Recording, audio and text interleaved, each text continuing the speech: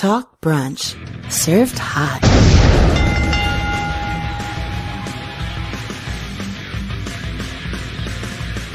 Talk Brunch live. Rick Dara here, aka Captain Brunch. And even my microphone runs its own Twitter account at this point. Joining me as always is my co-host, Mr. Destin Soulglow Frazier. You know, I love how everybody was like, oh, it's 2021, it's almost here. And now apparently in North Georgia we have giant spiders? Really? I didn't even know about that. Yeah, apparently like if you stretch the legs out fully, they're like 5 inches. Lovely. Yeah, fantastic, right? That's a comforting thought. Yeah, well, thank you to everyone once again that joined us last night for the NXT TakeOver show. That was a lot of fun. And I still don't know who the hell Ridge Holland is. I thought that I would by now. There's been no new news as to what's going on there. But yeah, tonight, before we get into any of the news or the heavy stuff that's going on and the Twitch, I know there's issues with Twitch and WWE. You know, a lot of stuff has happened with the Hall of Famer and current president Donald Trump, and heat from both sides politically involved in wrestling. So we'll get into all of that, but I want to, of course, do like a little bit of an aftermath of things that we were discussing last night in regards to the NXT TakeOver and stuff that was going on there. So one of the things we were talking about was Full Sail and leaving Full Sail University. If you guys remember us having that discussion, the fact that now they seem to be done with them. So Wrestling Inc. has reported that they're not using the students there to tape the show. So that's essentially the thing that they had there with that. Who was that? I didn't even get a look. Yeah, that was cool. Oh, thank you, Kula. Thank you for the host. Yeah, I have a lot of screens in front of me, so sorry if I don't catch anything happening in the live stream. But yeah, Wrestling Inc. is they're reporting that they are no longer using the students there. And that's what the whole draw was. They had the students that were there that would look at the screenwriting and production and other areas and stuff like that. And they would sort of shadow people and learn about, I guess, just the film industry.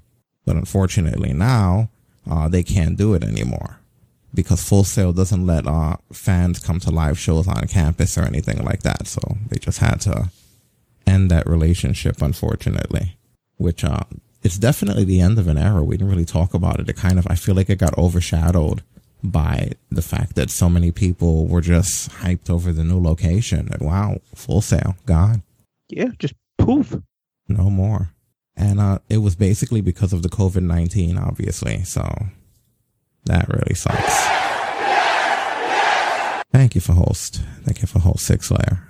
So yeah, now we know for sure, because I found it questionable how quick it happened. We didn't really know anything and now they moved, but that's exactly why they went there. And Triple H was also saying that he wants the brand to have its own identity. Like they offered to put them in the Thunderdome, but it's important to him that NXT looks different. And that's why they made that also, to give it like a bit of a different look. And also in a follow-up, you were right, which they put fake announcers out there. Yeah, I knew what I saw. There was a fake Beth Phoenix that you're right. They didn't even bother to make it a blonde. It was a brunette Beth Phoenix. And whoever that guy was, like half a Wade Barrett.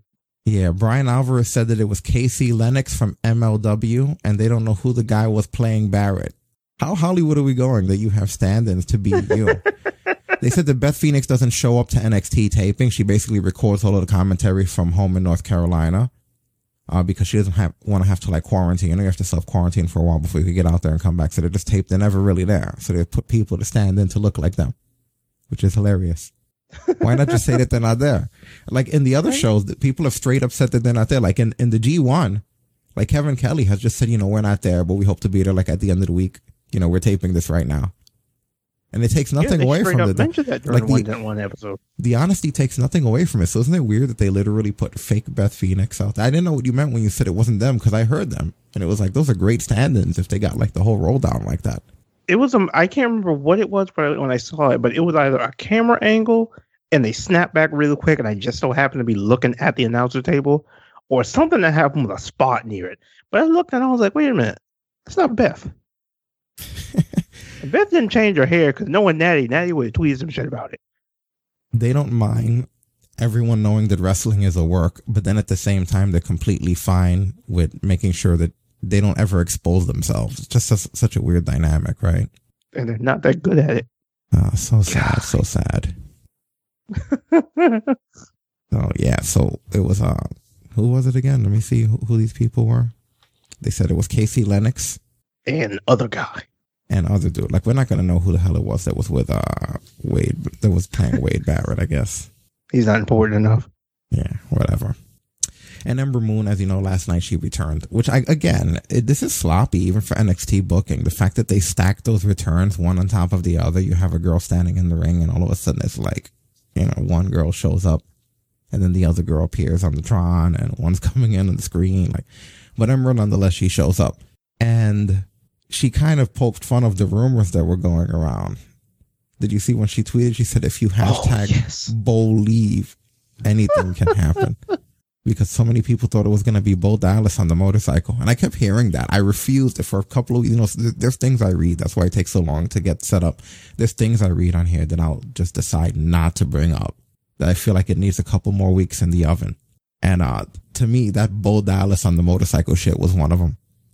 Where it was just like, I can't bring this up. Like normally like the last half an hour after Raw goes off the air before we go on the air at 11:30 is me shuffling these stories around in priority to make it have some sort of sense. And that Bo Dallas on the bike shit will always hit the cutting room floor. It was just like, I don't know if it'll be Bo on a bike. Bo can't get TV time here or on Raw. Ain't that a bitch? I love how that became a thing. Oh my God. Congratulations, Ember. Now you have Willie Heat. That's the funniest out of place rumor I ever heard since the Kevin Owens nudes. And the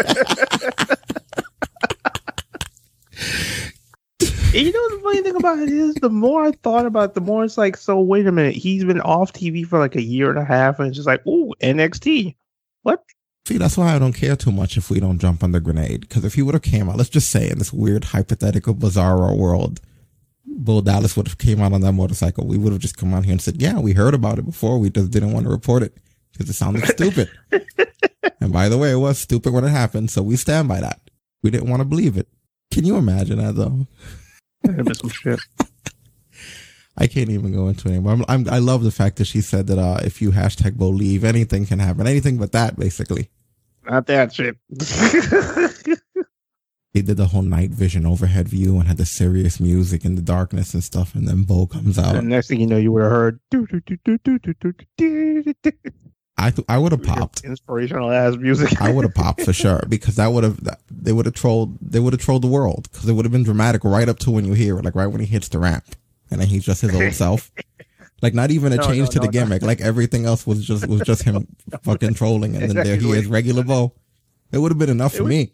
They would have done exactly what WWE always does because they're too lazy to change his music. They would have just had him with the freaking BT music. You know what I would do just to keep trolling? If you want to get real heat for Bo, then what you do is you make it happen each time. And you know how much they love to eat time anyway. Like every time we see Bo, it starts with the infrared thing with the motorcycle coming in, but it always just becomes regular Bo Dallas. Oh God. It'll be like Hollywood Rock when he had the overhead city shot before he gave like just this extra obnoxious heel thing. And it'll be a reminder to the fans. Yep, it was Bo. And just for the record, people, you think that entrance was douchey on TV? Imagine seeing a freaking dramatic ass overhead New York City shot live. You know what? It was still weird seeing it being Ember though. Because I get Ember so vibe. She's in anime, she's into otaku style stuff and anime. I had a very 80s anime vibe to it though. Like it looked like very Bubblegum Crisis. Remember Pris from the Night Saber, the way she'd have the motorcycle and drive in and it would turn into a mech and all that shit. It just felt like a very 80s mecha style presentation, which I get for Ember, but I don't know if it fit her. I don't know how you guys felt about it. What it kind of reminded me of watching it the second time? It kind of reminded me of Akira. Yeah, it had, like I said, but I get it because that's sort of her culture, and I can't even really criticize that because as someone who used to really love anime and things like that, whenever I like peek through the blinds nowadays, like it's horrendous what the people are getting. It's almost more regurgitated than the wrestling that we're getting. I almost think that we're going through like a full cultural thing. It just happens to be that we cover wrestling primarily, but when you think about it, the games, unless they're remakes of the good games, the new ideas are always shit, or they're rehashes that we've seen done better before. And that happens with the anime. When I look at a lot of the anime lately, like I'll look at like the first 1 or 2 episodes of everything in the season. I was like, Jesus, it feels like either this has no soul or it just feels like someone else saw something. Like a lot of this feels like it was made by people who a decade ago watched way too much anime, you know? And that's not a good vibe. So I'm like, I can't even watch it. You know, the old stuff, if you go back to old stuff, is still great, because I'll still occasionally come across something on YouTube that's like really old and, enjoy it. But the new shit, just like with wrestling, it all sucks. So I kind of get her going for that 80s, 90s anime vibe, which is interesting. Like she looked like she'd be the main Final Flash! Oh, thanks for the like, Ayama Raj. Thank you over there, sir. Which, by the way, thank you to everyone on Facebook. When we first start this thing up, we have to let it run for like 20 minutes for all the follows and likes. So thank you. For some reason, like, you know, no offense, Twitch, we're not picking up any friction whatsoever since we left Mixer, but Facebook, the momentum seems to be like where we are. If I ever did have to pick and I was to like settle in one platform, we'd be there, because even when we're not here, like, thank you for the support, the comments, everything. That's like, that place is really cool. I know you told me about times where you sit there and let that thing run for like 30 minutes and just Final Flash! Final Flash! Twitch is cool because of the live chat room and everything, but it's like when I look at what's happening on there, like that thing's always active, which, even when we're doing nothing, so very cool. So, all right, let's get into some news here. Done talking about the new WWE setup, at least for now. By the way, one thing with the Thunderdome, I didn't realize that somebody put, didn't they put like AEW or something in one of the little windows? Yeah, an AEW logo popped up. If we got that here. Look at that. There's that Thunderdome risk. Wait, can I bring it up for you? That's hilarious. How the hell didn't we see that, right? There's gotta be people out there, like, they don't even watch the show. They just watch the screens. Just waiting. I'll cast the show on replay. Fuck it. Let's see who's trolling the screens. Yeah. Well, that was like my last bit of news about them and their technology. Always the first ones with the new stuff. All right. Well, in a bit of breaking news that has come up today, the Netflix TV series Glow has been officially canceled in the middle of the 4th season. Like, they were in the middle of taping, this thing was going on, and now it's pretty much done. A spokesperson from Netflix made a statement saying, "We've made the difficult decision not to go do a 4th season of Glow due to COVID, which makes shooting this physically intimate show with its large ensemble cast especially challenging.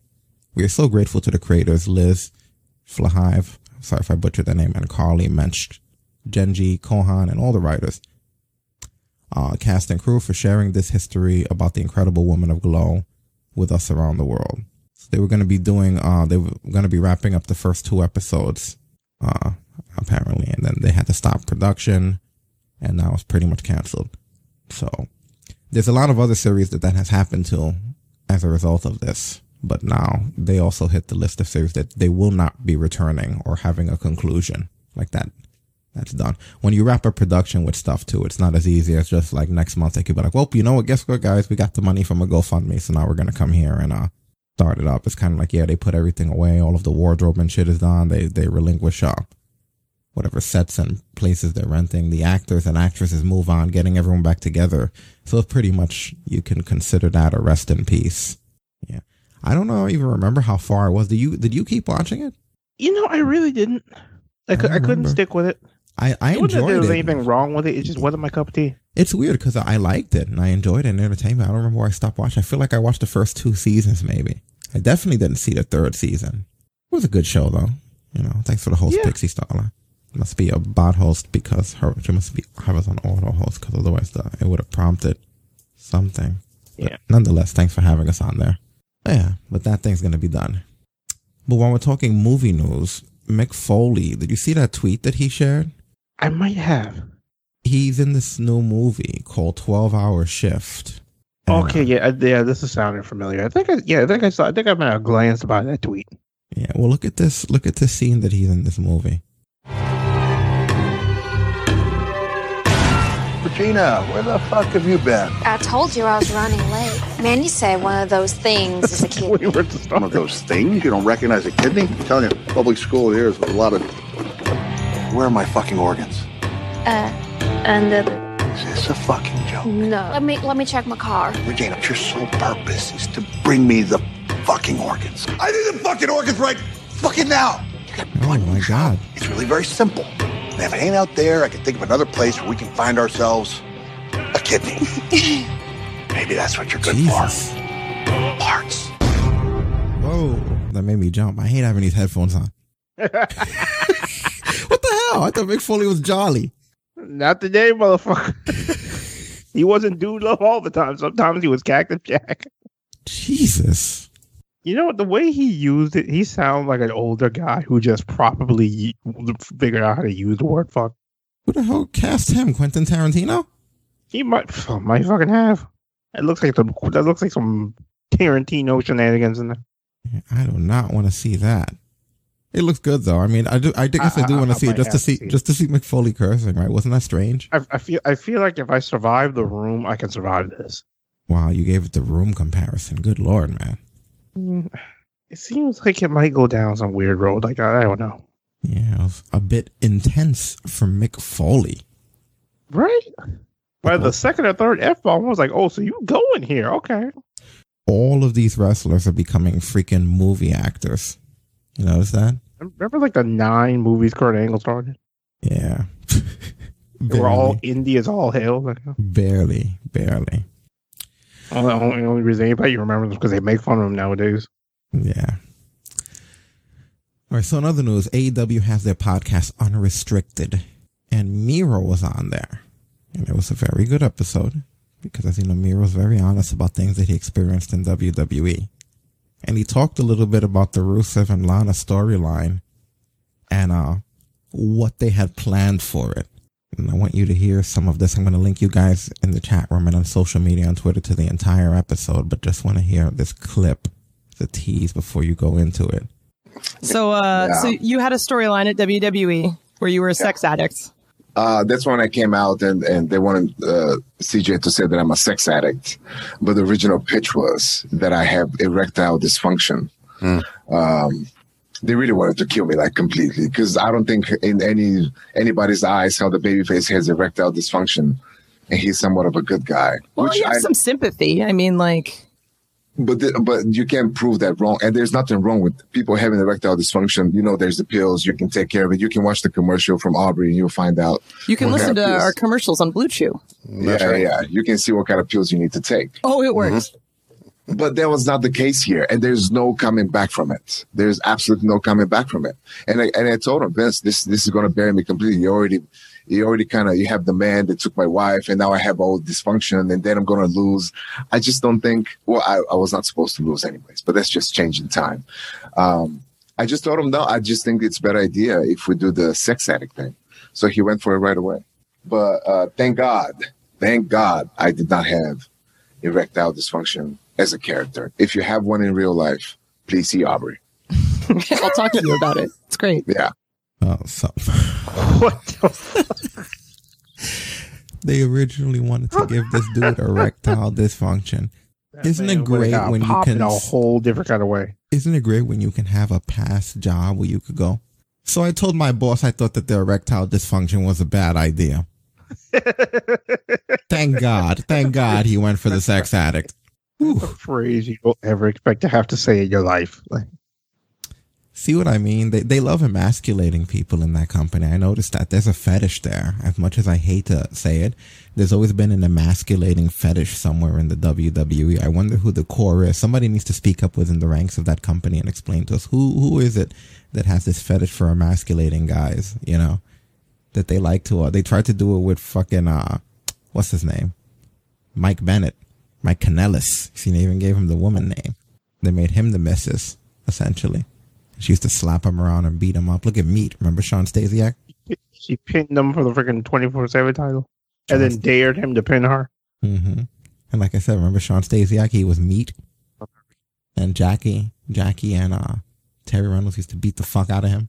And they would imply backstage that they would be banging his brains out to death like he was exhausted. And he'd have to go to the ring and have a match. On Sunday Night Heat, by the way, because no one gave a fuck about Meat. Do come out and have match. That's what PMS was. It was them, and then eventually Ken Shamrock's sister Ryan Shamrock joined. It was the three of them fucking meet and sending them out for matches. Oh my god! You remember that, right? I remember.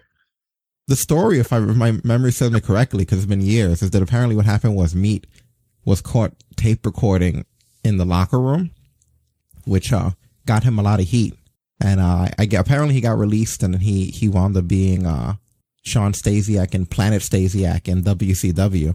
But to his dismay, they re-inherited him through the freaking Invasion, because they bought all those guys and they got Meat again. That's when they turned him into like the comedic character who just kind of run through walls and shit. I guess it was like just their ultimate detriment to him, you know? Like, fuck you again, since we got you back. But you see how emasculating that career is? Play this game up. But yeah, Meat. Let's not forget that they did that. There's a lot of guys they did things like that too. Look at Mark Merrow. Motherfucker was this close to getting turned into Meat Row. Look at Mark Merrow. He got beat up by his wife. Sable whipped his ass and hit him with his own finisher. Remember, she hit him with the RKO. The first time I ever knew her powerbomb was a finisher, it was watching a powerbomb Mark Merrow. He did things like that. Look at even freaking Drake Maverick, where they wanted to make it where he can't consummate his marriage. Oh my god! I remember because we turned it into a screenshot once. You see what I mean? Yeah, we probably did. Sounds like something we do. Oh no, I know we did. I remember because I'll never get the best line of that whole thing. Fucking good luck with your constipation. Oh yeah, I remember that. You see what I mean though? They were gonna give him erectile dysfunction, and then they always make excuses where it's supposed to be like a show with a PG. That's not very PG. You're gonna have kids asking what the hell that is. It's gonna be like when mommy and daddy love each other, but daddy can't show it right. What? Great job. Keep it classy, guys. Keep it classy. Miro has to dodge an erectile dysfunction storyline. Pretty sure him rolling his ankle doesn't look so bad on AEW now. I was like, could have been worse. He could have not been able to get it out. I'll take a rolled ankle over that every day of my life. All right, well, moving on. This is a bit of a short one, but I just thought it was random enough to bring up. So I got a flow, you got a what? I got a flow. Yes. I got a flow, you got a flow. So let it go, yeah, brother. I think is it like the first one in the pandemic era? So it might be. So it's weird because it's not really about Hogan so much as at him. Iron Sheik out of nowhere, dude, roast Hogan. Poor Hogan's been out of the gunfire. There might be. You're right. It might be the first one post-pandemic, if we can even say post-pandemic safely, but it might be the first Hulkster flow we've had since then. And Sheik just out of nowhere. And in all caps, this man put, Hulk Hogan, you are worse than the Cars for Kids song. Like, how random I wish is that? You could see my face right now because I'm more confused on what the fuck the Cars for Kids song is. Oh, you don't know? Oh, fuck. 1877 Cars for Kids. KARS Cars for Kids. Hold it on. Right now. So he said Hogan's worse than that song. No. It's just so random. It's like, did Sheik just get in the mood? I wonder what he was watching that had Hogan. Like, did something come on the network? Or I wish I could see what his watch history was. Because the Fury was with that one, right? Yo, you know what the funny thing about it is? It doesn't even surprise me that Sheik comes out of nowhere like that because she never has a motivation to go at anybody. But I love his comparisons. You remember it used to be that he was worse than Michael Jackson? Like, I love that how for Sheik, that was the bar. Like, it was like, Hulk Hogan, you son of a bitch, worse than Michael Jackson. And it was like, wow, like, why is that? Why is it Michael Jackson? Right? Like, why is that your ceiling? I'll take the new ceiling being Cars for Kids. Cars for Kids is fine. He thinks you're worse than Cars for Kids commercial. Look at him writing it down, worse than Cars for Kids. That's what we got to start doing. Let's make it a gimmick from now on, where let's compare wrestlers to commercials from now on. Like, by the end of the night, let's figure out what commercial Bobby Lashley is worse than. He is super beta prostate, man. No. We gotta think carefully about this. We gotta make sure we give them good commercials. Hulk Hogan's Cars for Kids. How strange is that, right? I would have never seen that one coming. Iron Sheik, man. You're a genius. Visual genius. I almost wish it wouldn't have been a tweet. It had been like actual audio. That'd have been so much better. Because you know fucking Sheik is just like manic rants. Hulk Hogan, you worse than Cars for Kids. He tweets the way that he talks. You know what's that about that guy? He only knows how to speak one way. Oh, that motherfucker's cap lock is on all the time. That is incredible. But yeah, what's going on with Sheik? He doesn't do any more shoots. Is he getting too old to come on to some crazy shoots? I missed those. He might have to freaking gather the energy from the earth, the plants, and the trees to get that one out. Yeah, man. It's unbelievable. Fucking hear the music and say, Hulk Hogan, you have what's this country? Yeah, right. But yeah, that's why they don't bring him up for too many appearances and stuff, you know? Too many, hardly any. I can't remember the last time I heard about Sheik being a part of anything. They'll usually be ready with the trigger to kill his mic. If you ever look carefully, they're always ready to. They was extremely careful with what's going to happen with his ass. Sorry about that. Somebody's always sitting there with a button ready to go. All right, he's talking click. Pretty much. All right. Well, in a bit of news and injury update here, as you guys know, there was a situation with Angel Garza where he got injured at Clash of Champions. And he went on to, what exactly is this? This was a Spanish show that he went on to.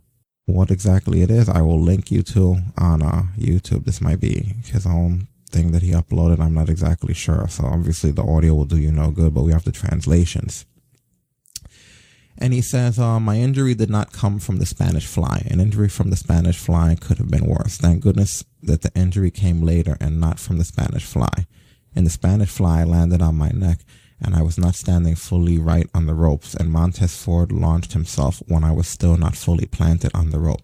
It was a matter of moments that my mind went like spin, and that's the result you saw at Clash of Champions. Unfortunately, the injury came afterwards. Montez went for a kick, and I grabbed the kick. When I lowered it, I went for the knee, but I put a little too much force into it. I thought when I was going to do it, Ford was a little too far from where I was, and I didn't measure myself properly. When I tried to stretch my leg towards him, the other leg that was supporting it couldn't handle it and was stretched out too much. That's when I heard a small pop, like a balloon exploding. Everything around that area started to get really hot, and when I tried to move that leg, I had that tension close to my groin, and it was my quadriceps almost reaching my hip. That's what I felt. The referee came to ask me if I can continue, and I said no. I remember giving Andrade the tag, and he asked me what's wrong, and I tell him that I can't go anymore. WWE has a system that's really effective where they have all the doctors and medical personnel watching the matches on monitors, and they quickly go to the ring to see what's going on. I told them what I was feeling. The medical team sent me away, and I get checked. I asked if I could walk, and I said yes, but I couldn't put any force down there. So, yeah, that's pretty crazy. Yeah, I mean, hey, first of all, quick thinking on the Spanish fly. But yeah, it's glad it's not too serious, but still, like, it's pretty rough. Yeah, it is. It absolutely is. Holy crap. You know, that's all it takes for something to pop in these situations, you know? Yeah, just the right amount of force. He literally hurt himself. Yeah. So, yeah, I don't know how long it's going to be. I feel like I heard a couple of weeks or something. Yeah, I think I heard at most like 15 days. So he should actually be back pretty soon. Yeah, that's the number that I heard. Something like that. So, I'm really glad that it's not anything that's going to be a long time at this point in the company, especially when they were pushing the guy, you know? Oh, yeah. Because, I mean, realistically, he's the star of that team. Yeah. Yeah, 100%. I don't know if he was going to stay with that team, though, or if they were going to eventually... I mean, they teased breaking him up. Then they were together without Zelina, and we're not sure if it was just the result of that or exactly what it was that they were planning on doing or how they were planning on doing it, you know? I mean, at this point, they've come to blows and then 2 weeks later challenge for the tag titles. So it's like, there's no point in breaking them up at this point. Yeah, none whatsoever. It's a little bit crazy. Well, I hope he has a speedy recovery, and I hope there's no complications, and we see him back soon, and he joins the team. Because, yeah, he has a lot of charisma. I was actually watching some of his old Impact Wrestling stuff the little time he was there, and they did a really good job with him. That dude's absolutely, like, that kid has done the Garza family proud. Yeah, for sure. All right. In the next bit of news, and this was inevitably going to come up, and I know everybody was waiting for it, we have to talk a little bit about WWE taking control of Twitch accounts.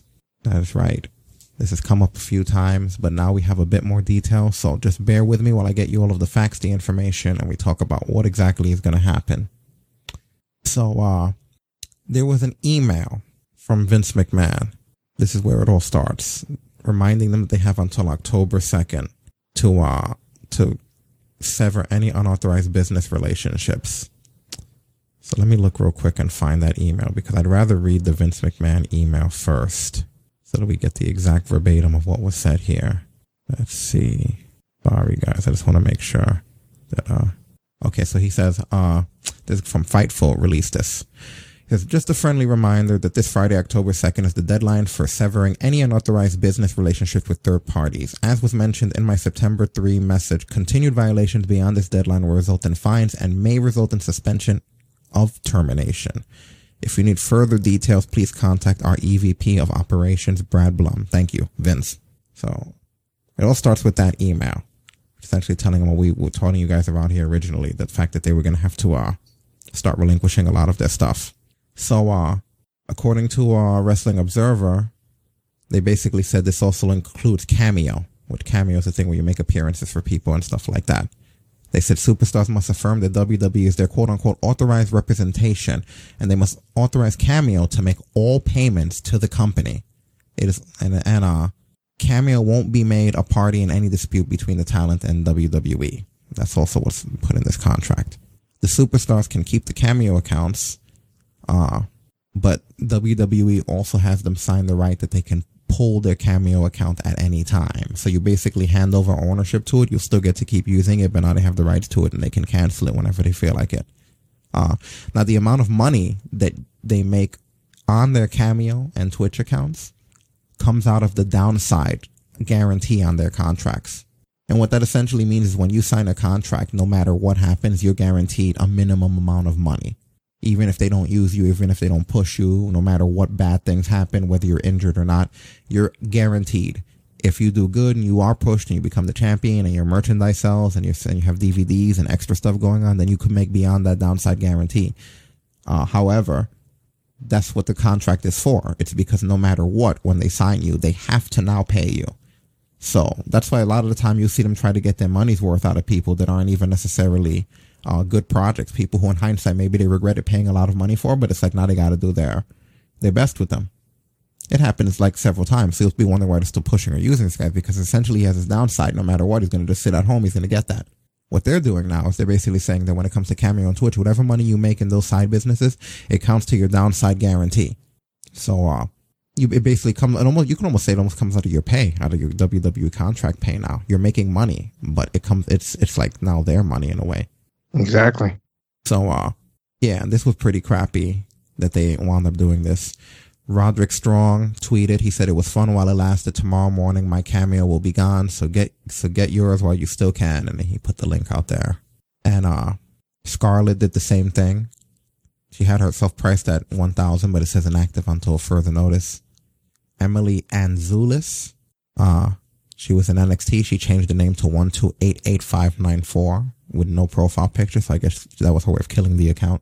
And WWE made their own version of Cameo. They made virtual meet and greets before Clash of Champions. And that's what it seems like this whole thing's about. WWE wants to do their own internal Cameo, and within the WWE superstar contracts, it's just something that's included, that they're obligated to do. Now, part of the problem with what they're doing is that you're saying, well, why would they even bother to do Twitch anymore? If all the money that they earn and make and all of the tips and all of the donations and subscribers goes to their downside contract, it's almost like they're now just working for WWE. So why bother to do it? And the answer is, it sounds to me like what WWE is doing is, regardless of whether or not these superstars choose to stream on Twitch or not, WWE wants to have a stronger presence within the Twitch community. So streaming on Twitch is going to become part of being a WWE superstar. So unfortunately, even if these superstars would say, well, fuck that downside guarantee, I quit, they don't really have that option, because they're essentially assigning Twitch as a thing that they do. It's no longer a matter of, well, then they won't do Twitch anymore. It's a matter of, now Twitch is in the job description. You just ain't getting paid for it anymore. It's sort of the way that they're politically maneuvering themselves into there. With Cameo, they just want to cut out the middleman entirely. Because if they have their own meet and greet service, then you don't need Cameo whatsoever. You go straight through WWE, because Cameo does take a portion of that money, just like Twitch does. So this is essentially where we are, folks. What are your thoughts? It's amazing how this so-called mecca of sports entertainment, this top of the mountain where everybody wants to be, has to somehow take control of every aspect of your life, even the part that's kind of fun.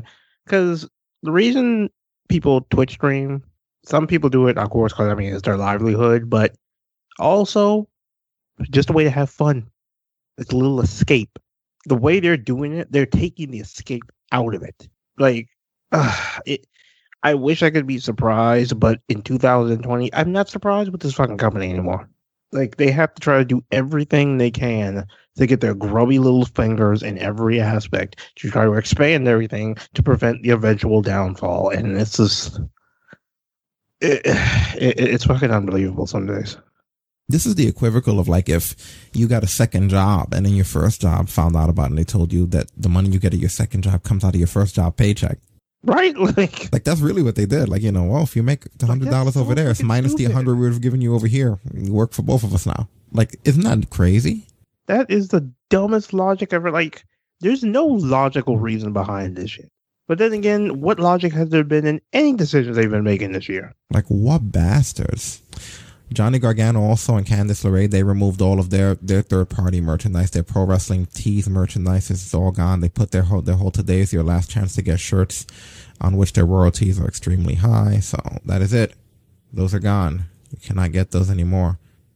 And basically, they said that a lot of talent, according to Wrestling Observer, they said a lot of talent is livid. I don't think we needed a Wrestling Observer to tell us that. So, fucking incredible. Yeah, we are in the shit here. So it's so great to be in other companies where freaking Evil Uno doesn't have to worry about AEW taking control of his Twitch. It's his fucking Twitch. Yeah. Tell me about it. That is rough. And a lot of these guys built this place so you can get to know the person behind the gimmick. I've seen Paige on her Twitch literally have full-blown just conversations with people. Yeah. And nobody talks anything about wrestling. Yeah, she tweeted out, she said, Twitch is my place, what I built with my wonderful fans, a place where people can go and feel some positivity and a little bit of normality, or normalcy rather. Fun, interactive, non-judgmental, charitable place. I'm proud of what I built with my fan base. So, yeah. I mean, that's her stance on it. And then basically one of the fans or something tweeted to her basically telling her that it's not like she grinded from one viewer like most regular Twitch streamers did, that she used her momentum being a WWE superstar to get the following that she got in Twitch. Which I know a lot of people on Twitch have that salt about celebrities or people with some sort of recognition coming in here. So then her response to that was, difference is I grinded for 15 years for my fan base that I brought over to Twitch, also dropping raids and 50 bombs on smaller streamers to help them grow. Not for bitter people like you, though. Work hard and you'll get a fan base too. So she roasted shit out of that person. It's subjective whose side you agree with there. Yeah, like I said, it's subjective whose side you agree with there, but I just figured I would let you know what the deal was as far as that goes. Yeah, no. Dakota Kai was also somebody who was vocal about what was going on here. She said starting Twitch up again was purely for 3 reasons: to have fun as a gamer, communicate with y'all during a different year, and to give as much possible back to different charities. Thank you for all the continued support. And that's another thing. A lot of the time these people would do charity streams that they're not going to be able to do anymore, where they would just decide that they're going to go for a specific charity and you stay in the stream and people would donate to it. That's off the table if they're streaming exclusively for WWE and the money goes to them. They don't control the money anymore to say where it goes in the streams. Exactly. I know Mia Yim does those streams all the time. Yeah. It's like it's amazing how they just take the fucking enjoyment out of stuff for people. Yeah. And then even Zelina Vega followed up with what Paige said. She said, and helped people, including me, get introduced to what is now my favorite platform, filled with positive, like-minded, and amazing people just looking to have fun during hard times in the world. It's where people support each other and grow together. A family, always grateful to grow. And host charities for people and animals in need. Yesterday, we raised enough money to help someone get their cat the surgery they need to survive. We love what we built and worked hard for. So, yeah, they just talk about the fact that they're using basically their resources on Twitter. A lot of people who use Twitch, whatever streaming service, Trova, freaking Facebook gaming, YouTube, a lot of people, whatever money they make goes back into the content that they're making and the things that they're doing and the people in their community. So, it doesn't even go to them in a lot of cases unless you're like a super successful streamer. So it is shit that now you have to actually have someone who takes that money. That goes into resources. Like, does WWE understand? And I can say that as like, we're extremely small streamers, and I can say, do they understand that what goes into it? Like, everything that they need in order to be able to stream, all of the resources, the overlays, the way that everything works together and has to be done is not just like they sit down and do anything. At least not the people that are good at it. No, they don't, because all they see is, money, and more people will see our shitty product. This shit doesn't come pre-configured. We didn't just decide you press a button and it makes certain things go on and off. No, we had to make everything visually appear the way that it does and sound and look at the same time, with everything working and all of the moving parts and things. I've seen some behind the scenes of this shit. You know, with all the moving parts of everything. So it's just strange to me that it's just kind of, well, you're going to keep doing that, which I know is definitely manual. I could say firsthand. But now we're gonna take your money for it. That's crazy. Like, at that point, I'd be like, yo, fuck your contract. I'm going to go do my own fucking thing. Like, when you see Paige and she's standing in her overlays and her backgrounds and her graphics and all of those things pop up whenever she gets a donation or a follow, she did all that on her own. Just the same way we did it here. With all of the graphics and things that you see in the visuals. And there are things to keep those things going behind the scene that if you don't know how to configure, you mess it up. So it's just crazy to me that there could be someone who could take that. Loose. Yeah, it's crazy to me that someone would be able to do that. That is nuts. Absolutely nuts. See, shit like this is what puts this company at the bottom of the barrel. Like, it really does. Damn the booking, damn the jobbing, all this bullshit. This piece of shit company literally was like, you know what? We're going to take everything you have and use it for us because we deserve it, because we're WWE. They should have to hire their own people to maintain it then, because I could say someone who has to maintain our look and stuff, our logos, our overlay, the screen we use to bring shit up, the sounds. It's work. They should then each get their own person, their own intern hired to them that specifically handles everything to make sure that everything stays refreshed, that the chat room appears on the overlay screen, that the video feed is streaming to multiple sources, that it's recording a fucking backup MP3, you know, that the recent subscribers, followers, and donations are always up to date at the top. Everything. They should have a fucking intern per person then, if they're going to try to take it. Because none of it is automated. None of it. None whatsoever. It's crazy. They should even pay for the internet. They should all provide their own internet, because you know what? When you look at places like Spectrum and Verizon, they have employees, and all of their employees, since they need internet to work, are given their own internet. So how about a WWE? If you're telling everybody they have to work off of the internet, who's paying for the internet they're working off of? You're providing them? I'm assuming? No, of course they wouldn't involve, because all these cheap fuckers are actually pay money. Which, I mean, hey, they're just loving to save, and save. But yet they got this asshat room of writers. Yo, fuck this company, bro. Like, AEW can book like shit till the fucking cows come home. They still don't do jack diddly shit like this. Yeah. Fucking joke. Andrew Yang, of course, had stuff to say about this entire situation. He said, this would be infuriating to me if I had spent time building up my social media channels only to have WWE take them over from their quote-unquote independent contractors. People are angry, and rightfully so. So once again, Andrew Yang, he's in the crosshairs here. You know, he has them in his crosshairs. If anybody can support this man, support him in any way so we can bury his fucking company, please. Yeah. Its existence has gone long enough. Look at the flowers, WWE. Look at the fucking flowers. Yeah. And then recently, between the last couple of hours, Paige then went on to tweet, learned a lot about unionism today. And then Zelina put like a thinking emoji going, So, I don't know if that's fire they want to play with this company, but, you know, it's going in that direction. It's like, I almost don't see how it won't go in that direction. You know what the funny thing about it is? This company's not intelligent enough to win that fight. They got, you can have all the money you want. If you have the IQ of a dead snail, it doesn't work out for you too well. Because Paige and Zelina both know they got Andrew Yang in their crosshairs. They got Andrew in Andrew Yang's crosshairs now. Oh, sorry, I was loading up our next thing here.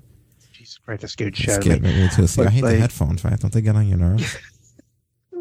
I got these big ass, these fucking rig 300s and shit. But no, like, they, at this point, maybe a few years ago, that would have been a game you didn't want to play. WWE ain't man enough to play that game now, because they have too much shit that's basically been brought to the light since this pandemic's happened. They got too many eyes on them that at this point, if somebody decides to pull the trigger, they are fucked. They can have all the money they want, but they're still going to sit there wondering, okay, why you need to keep their Twitch accounts? Why did you fire all these people when you didn't need to save the money?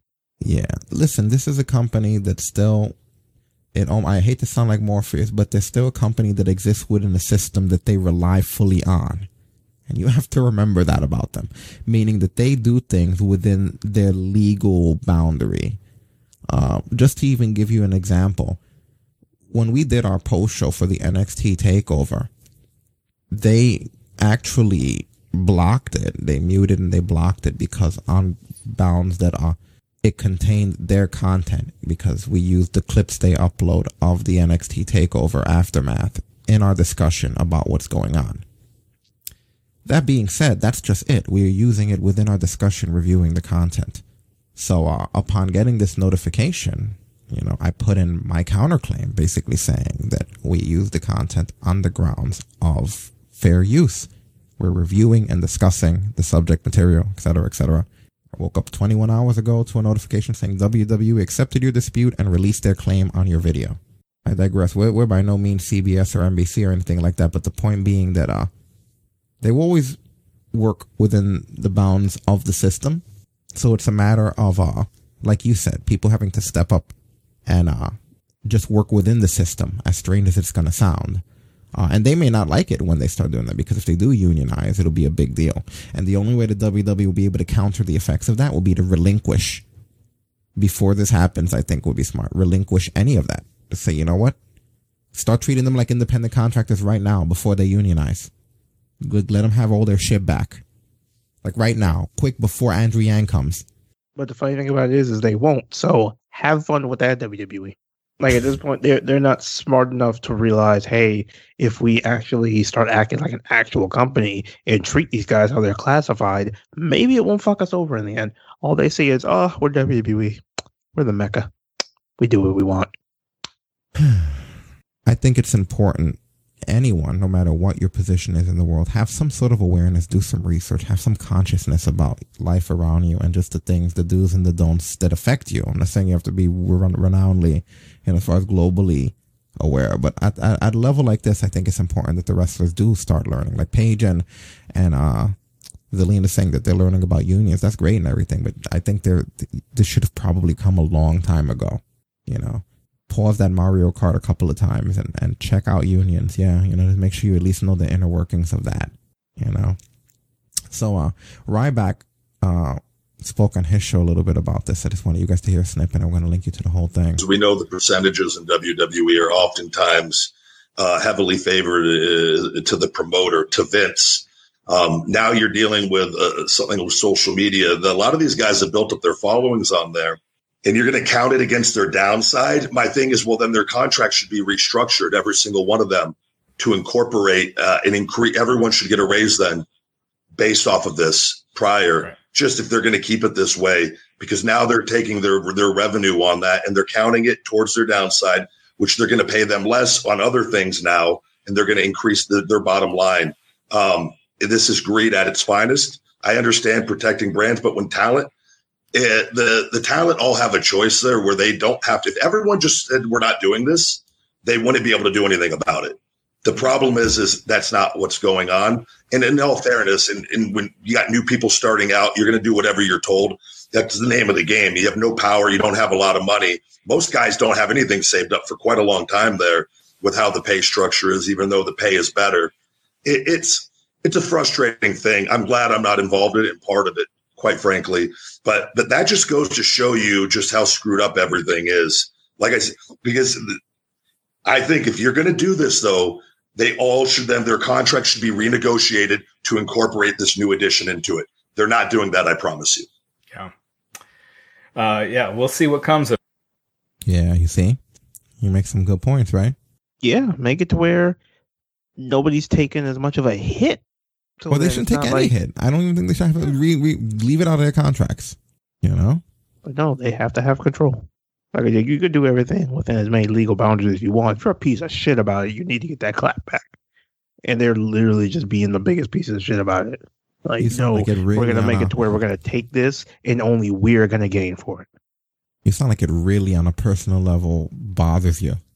The way what it is? It's because I've been in some of these guys like the Page and the Drake Mavericks and all their chat rooms, and you see just the enjoyment that they just get to just be in this little bubble and have these conversations with these people who just literally want to be in their presence.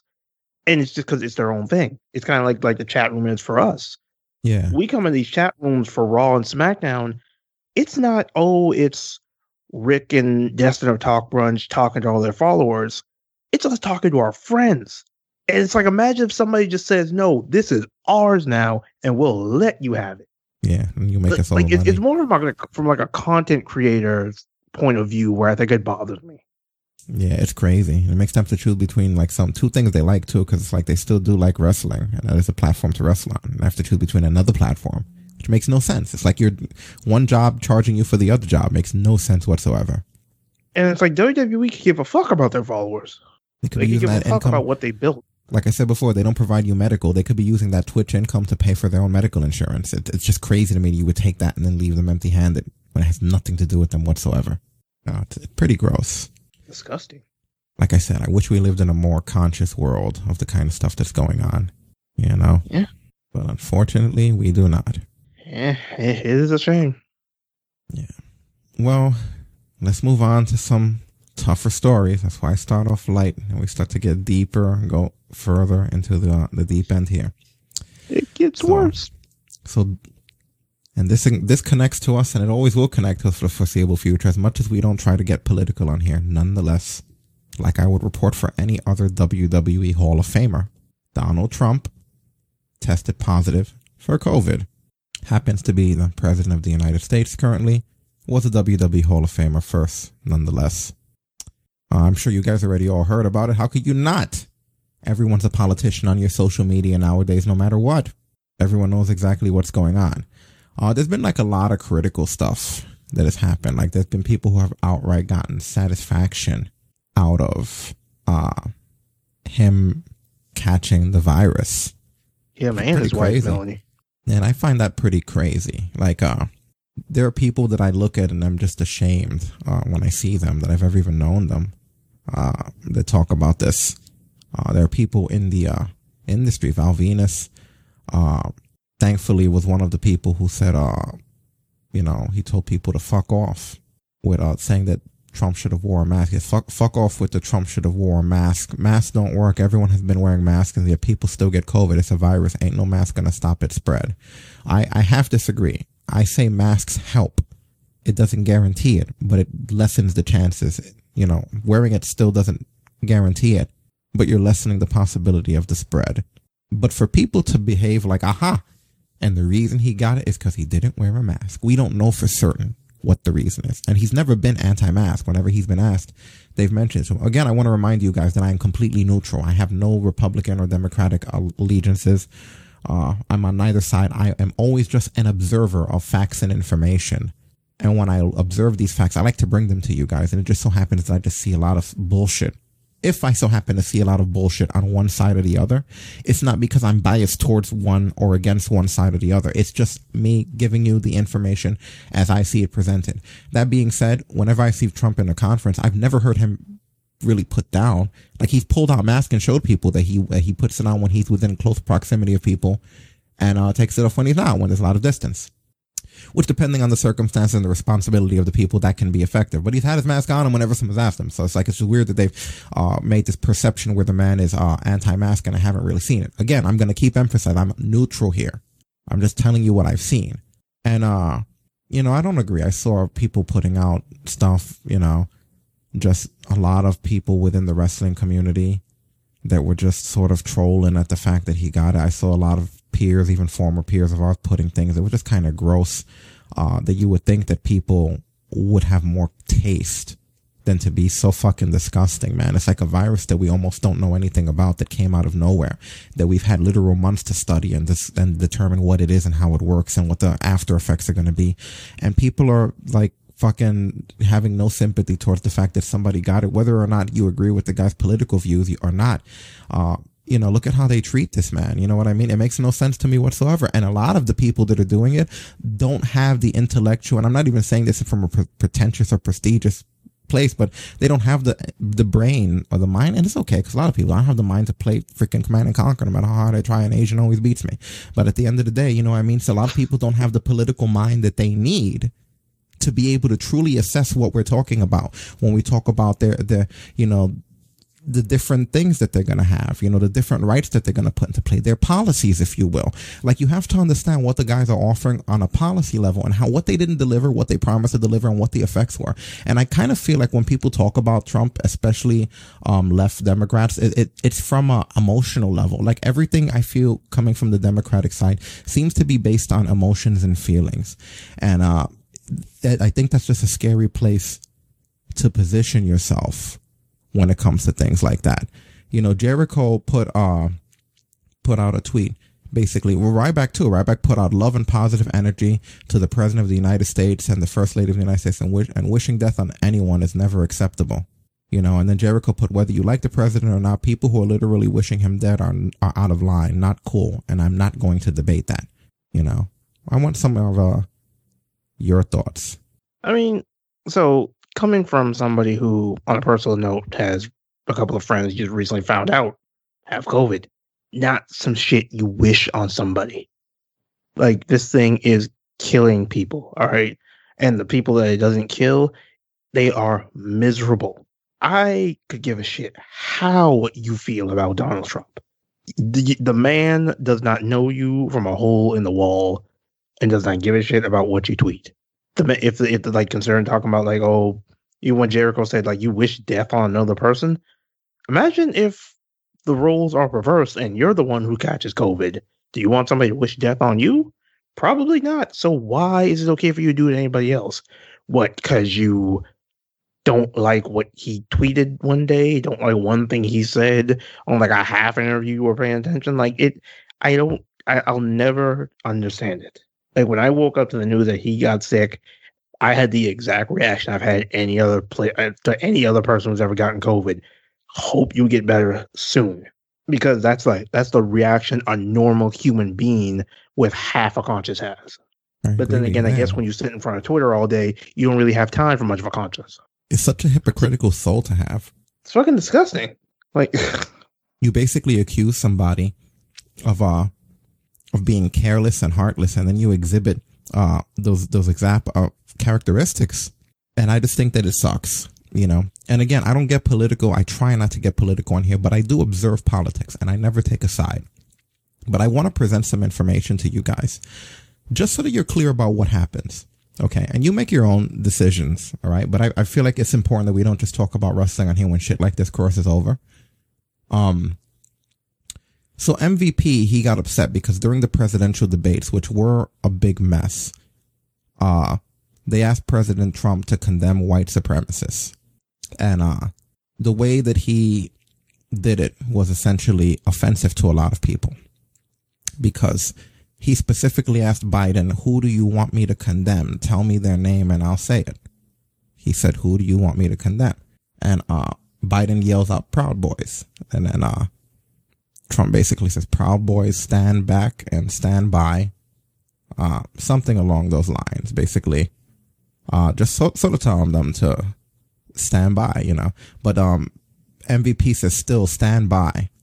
And he's like, and MVP's like, seriously, this is not funny at all. So a couple things that I want to just discuss are about the debate, which, by the way, don't watch highlights of the debate. If you're curious enough, please watch the whole thing. I sat and I watched the entire thing because I think it's important. During this debate, Trump got a lot of heat for interrupting. But if you look back, when I looked back at the debate, Biden was the first one to break form and interrupt him. And he interrupted Trump when he started to explain something that was making sense. To fill you in, and I'm not going to stay on this too politically, but I just feel like giving you information and you deciding. The Democrats, what they're upset about was that Trump filled the seat in the Supreme Court that was left by the late Ruth Bader Ginsburg. Because according to the Democrats, her dying wish was that this seat not be filled until the next president is elected. So Trump points out that he's president for 4 years, not 3. And just because we're in the middle of an election doesn't mean that he currently doesn't have the power to nominate the next person for that seat, because that's not how the rules work. He is correct, though. If you're president and you win the presidency, you're there for 4 years. You can't be, well, now we're here for 3 years, so we know you're gone next year. So because it was this woman's dying wish, assuming it was, which I don't know who said that or who in the Democratic side heard her dying wish, but we're to assume that this happened.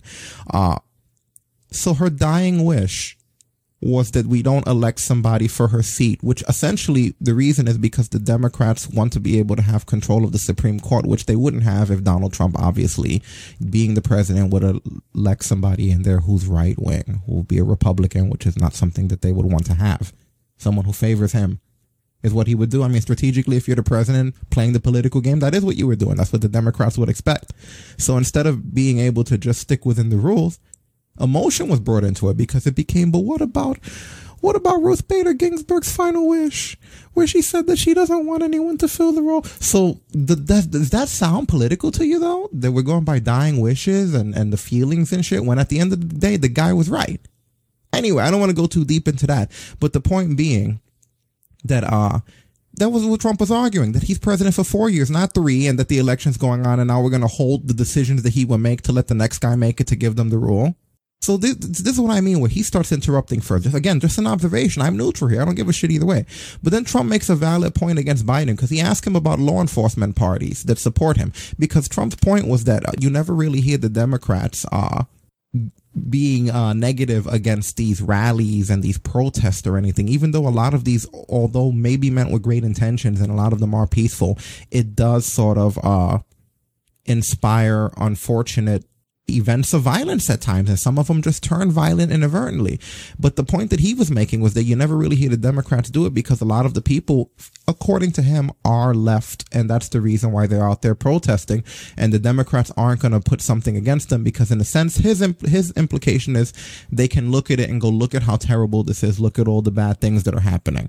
And then he basically, to further drive this point, asked Biden what law enforcement parties support him and his Democratic Party. And then he said, we have time. I'll wait. And Biden kind of went, no, we don't have time. But the point was that there literally were no law enforcement parties that the Democratic side could say.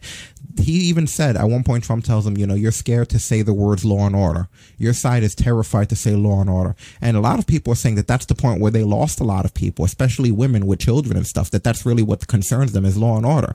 And that's something that he was very adamant about, the fact that a lot of the states that are right wing allowed the National Guard to come in and take care of the rioting very quickly, where a lot of the left wing states did not allow it to happen. And those states stood in chaos. These are the points that this man was bringing up, and a lot of that, most of that is accurate.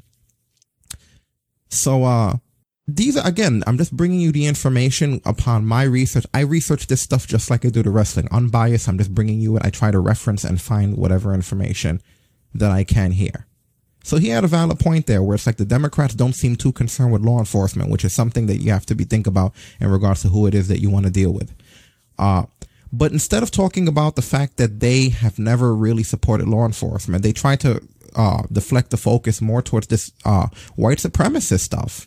And they sort of twisted the words there to make him look bad, because he didn't know who the Proud Boys were. But you hear Biden is the first one to name, because really it's rare that you hear anybody on the Republican side name any party or any group that they think is negative to give these guys press or media. But it was like, it's funny that Biden was the first to throw a name out there, and Trump not knowing who they were. It's a stand back, stand by. Poor choice of words, but I don't think he meant stand by. Like there was so many conclusions jumped to, like when he said stand by, he's basically saying, like, if I lose, then you guys reign terror. That's not exactly what was done there. You know what I mean? That doesn't make any sense to him. And then the other thing was, the debate was supposed to be about issues. Let's not forget, these are about one policy versus the other. That's the original core of these debates. But Biden's whole argument was defaming Trump's character. He never really talked about the issues. And even up to the point where he stopped to encourage people to vote, his strong point wasn't that they'd have him as president. It was that they could get rid of Trump. Go back and listen to his words. He didn't talk about anything positive with him. He just talked about the negative with Trump. He never once said what he would do. It was just all about how shitty Trump was. And then a lot of it was like I guess debunked and easily speculative, So, I mean, and again, the Proud Boys, the name that was thrown out there, I did a little research there. I come to find out that they actually have Hispanic leaders, and they don't seem to be the kind of white supremacists or any kind of white supremacists, unless they're completely misleading. As they went as far as they're going to be suing Biden and CNN for portraying them that way. You know what I mean? Like, this is a legit, like, these guys decided that they're going to sue Biden and CNN for the fact that they decided to call them white supremacists when they're nothing of the sort. So as much as everybody's saying, oh, the Proud Boys and everything, when you really look into these guys, and I'm just saying, look for yourself. I'm not voicing my own opinion here, but you tell me if what you see matches what you're being told here. Because this is an interview with the Proud Boys. I'm going to link you guys to the entire thing with the leader or something. We have repeatedly criticized the vice president for not specifically calling out Antifa and other left-wing extremist groups. But are you willing tonight to condemn white supremacists and militia groups and to say that they need to stand down and not add to the violence in a number of these cities, as we saw in Kenosha and as we've seen in Portland? Let's try to jump ahead a little bit. Because you guys already saw the debate. We need to run that part. Left-wing source on this. We're joined now by Gavin. Okay, so here we go here. By Beijing Biden, this is group, the Chris it was named Salcedo by him show. As being white supremacists. We decided to go directly to the source on this. We're joined now by Gavin McInnes. He is the host of Get Off My Lawn on Censored.tv and the founder of the Proud Boys. Sir, welcome back to Newsmax TV. Gavin, right off the bat, I looked into your group. Unlike the press, we actually do our homework here. And now we have found evidence that the Proud Boys has black members. The current leader of the Proud Boys is a Latino named Enrique Tarrio. Can you respond to Beijing Biden and Chris? Yo, white supremacist Enrique Tarrio. I'm going to let this keep going, though. Keeping my opinion out of it. Chris Wallace and the rest of the basket of biased press that are calling blacks, whites, and browns racists in Proud Boys. Yeah, I can respond. I'm suing them. I'm suing Joe Biden. I'm suing CNN. All of these reporters that call this multiracial patriotic group white supremacists and Nazis, as far as I'm concerned, that's the new N-word. You call me a Nazi, that's as bad as any other racial epithet.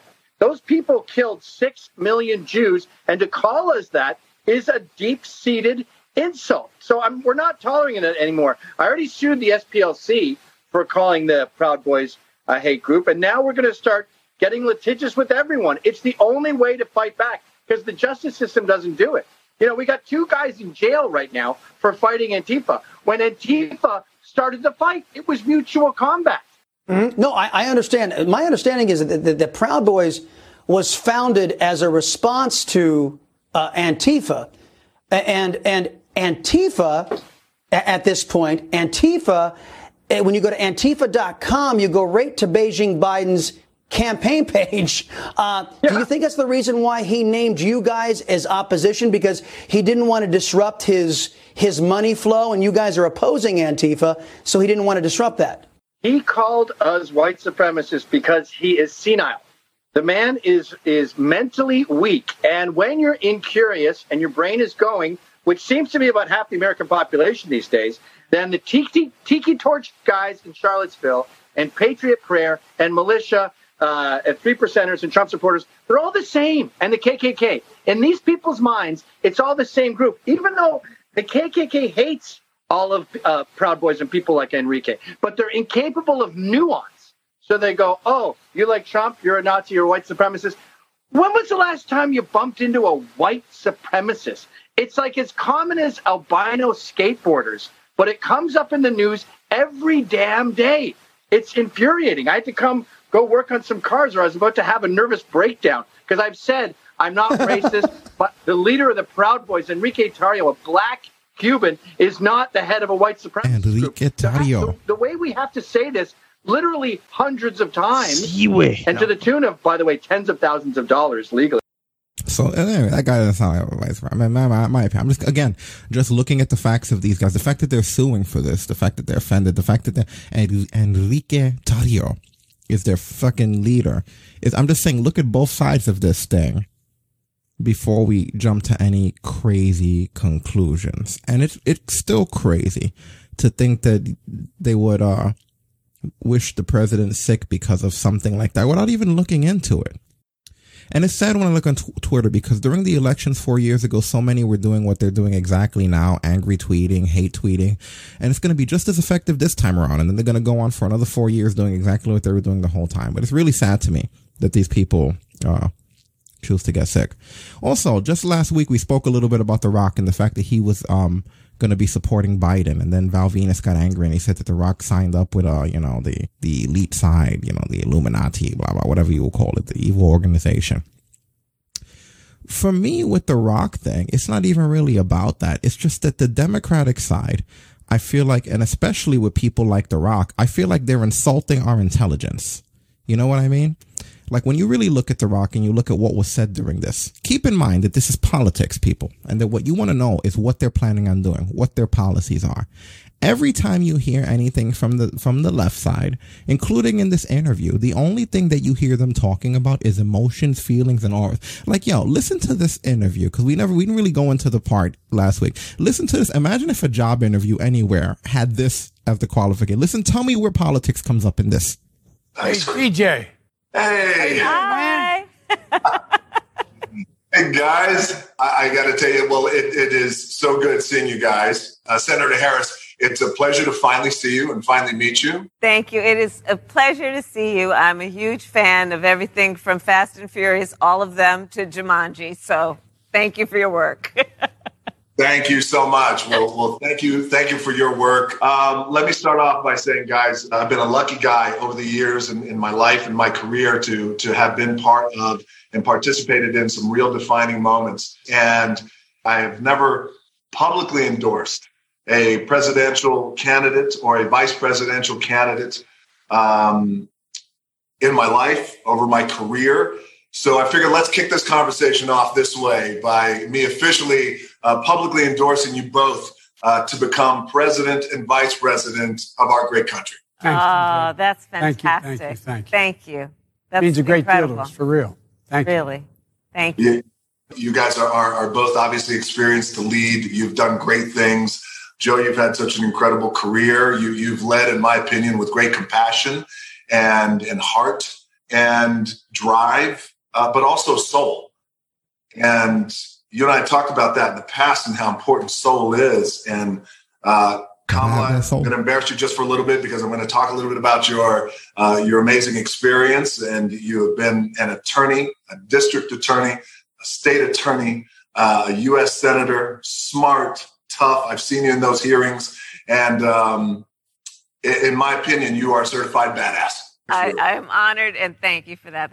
So all we know so far is that they lead with heart and soul, and that they're tough and they have a lot of emotions. I'm going to let this keep in mind. Let's hear what else we hear about them besides their heart and soul, like the shit they're going to be doing, because that's why The Rock endorsed them. That's a huge compliment. Which, by the way, he endorsed them before he asked them questions. Compliment from you. You're welcome. Joe, you and I have talked about the relationship that you had with your father. You know, this idea of respect and earning respect that our parents have taught us. My dad always said, respect is given when it's earned. Question I had is, how will the both of you earn the respect of all the American people once you're in that White House? By doing what we say we're going to do, by keeping our word, by leveling with the American people, by taking responsibility. When we fail, acknowledge it. We're not going to be perfect, but take responsibility. Say, this is what I'm going to do. This is what I believe. And tell the truth. That sounds so basic. But the American people are strong. They're tough. They can take anything if you level with them and tell the truth. And one of the ways we're going to do it is demonstrate we mean what we say. Our administration, DJ, is going to look like America. It's going to be representative of all of America. Absolutely. Kamala, how do you feel? So Biden's answer is that he's going to lead with the truth, and that they mean what they say, and that they're going to be honest about the truth, and they're going to be very truthful about the things that they tell the truth about. There'll be honesty in this truthful world. Everything's going to be very truthy. Okay? America. Truth, yeah. So we got heart and soul and truth. So for those are the things that are going to help with this country. So let's keep going a little bit. See what Kamala Harris is going to say. Phil, how do we earn it? How do we earn it with our own two hands? Well, to your point, DJ, it's about trust. Right? Oh, shit, I forgot trust. And as we know, the nature of trust is that, like Joe was saying, and you've said, it's a reciprocal relationship. You give. This sounds to me like when you find a good stoner girl to take a bong hit with. Like, listen to her. Let's go back a little bit here. Like, doesn't she sound like someone who just took the only bong hit? Like, that's a bong answer right there. Write it down. That's a bong answer. That's the bong answer. Listen to her here and imagine her being a hippie. How do you feel? That's what it sounds like, a hippie conversation. Listen to this. 2 hands. Well, to your point, DJ, it's about trust, right? And as we know, the nature of trust is that, like Joe was saying, and you've said, it's a reciprocal relationship. You give and you receive trust. Yes. And one of the foundations of trust is truth. You must speak truth, but here's the reality. Truth can sometimes be really difficult to hear. And for that reason, sometimes people don't speak it. But you cannot have trust if you don't speak truth. You know that as a parent. We know that as parents. You have to speak truth. And as long as there is an understanding that it is being spoken not to confront, not to hurt, but to deal with things the way they must be handled. It sounds like a fucking... I think that has to be part of the core of what we do as we go forward. Because what is the core? To your point, we're facing as a country so many challenges, and people are grieving. I mean, people are grieving the loss of life, the loss of jobs, the loss of certainty, the loss of normalcy. And to heal and get through this, we're going to have to be honest about what healing will require. Well, what will healing require? And see, The Rock is that's yes. one of the things that Joe and I but she really didn't say anything, Rock. Which is we're motivated by healing. What the fuck does that mean? Can someone tell me on a political level, what does we're motivated by healing mean? This is a conversation you would definitely have around a campfire. To take.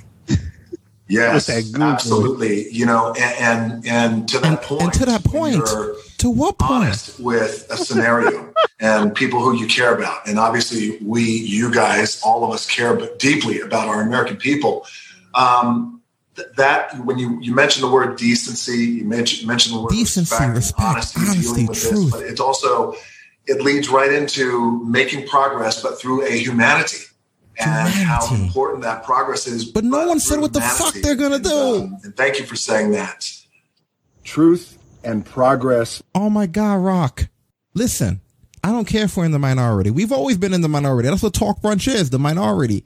I know no one from my community buys this bullshit, right? I don't care. Again, I'm not on either side. I'm just an observer. But I mean, there's no way that you can't see that we're being fed bullshit, especially if people have to watch promos going back plus 6 years. There was nothing political about that shit.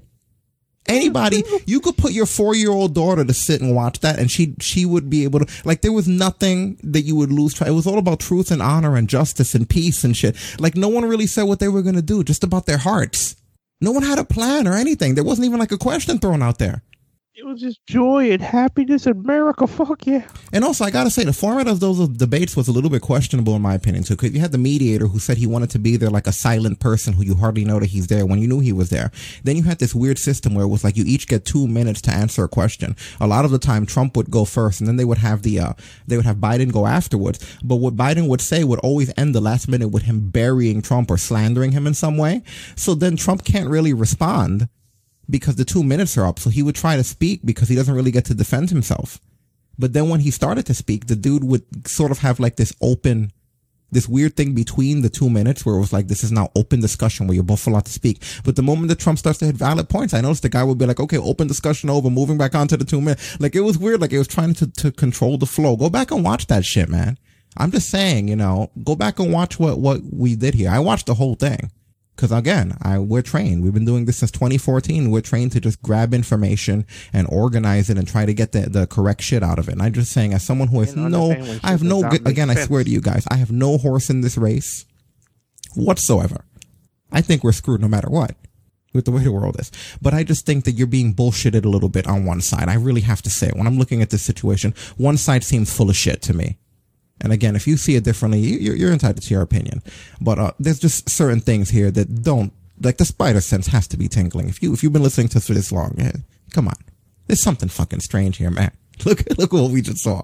Do your own investigating. Get back to me. DM me about it. Debate me about it if you want.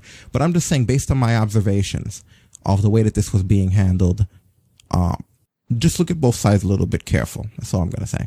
Anyway, I want to get the fat app out of here, and I know we still have a lot of stories to go through, so I just wanted to leave that there at that important point. I'm going to talk about a few unfortunate things that have been going on. including Michael Elgin. I'm going to get him up on the screen. I know I'm slow to the trigger here. I still had all the political shit in front of me. Okay, what do we got here with Michael Elgin? Michael Elgin apparently said that he's going to rehab. He said that over the last few years, his injuries piled up. And he didn't want to take time off. He had a neck injury when he wrestled Eddie Edwards. And he was self-medicated, and he said he tries not to talk about those struggles because in his head he's supposed to show toughness, so he's going to be going to rehab. So definitely wish him the best. Yeah, good luck, dude. Yeah, it is definitely rough out there with that kind of stuff, you know. Also, unfortunately, I'm trying to remember Sarah Del Rey. What is her name on here now? Jesus Christ, I just passed by it with Sarah. She's Sarah Stock. I feel like she got into some trouble too, didn't she? Did I? Yeah, I believe she got arrested. Yeah, I gotta look to see if I have that story. Somehow, I think it escaped me. Give me a moment. All I remember about this was that it did happen on Sunday. Yeah, I'll get the information. Yeah, I know. I read it earlier. That is a botch on my part. But yeah, that's crazy. They released this girl, and it goes to show how fast your life falls out without stability and income. That it's like you never hear a single bad thing about her. And apparently PW Insider said she was arrested in Evansville, Indiana, Sunday, October 4th at 4:35 a.m., charged with aggravated battery, resisting law enforcement, disorderly conduct, and public intoxication by alcohol.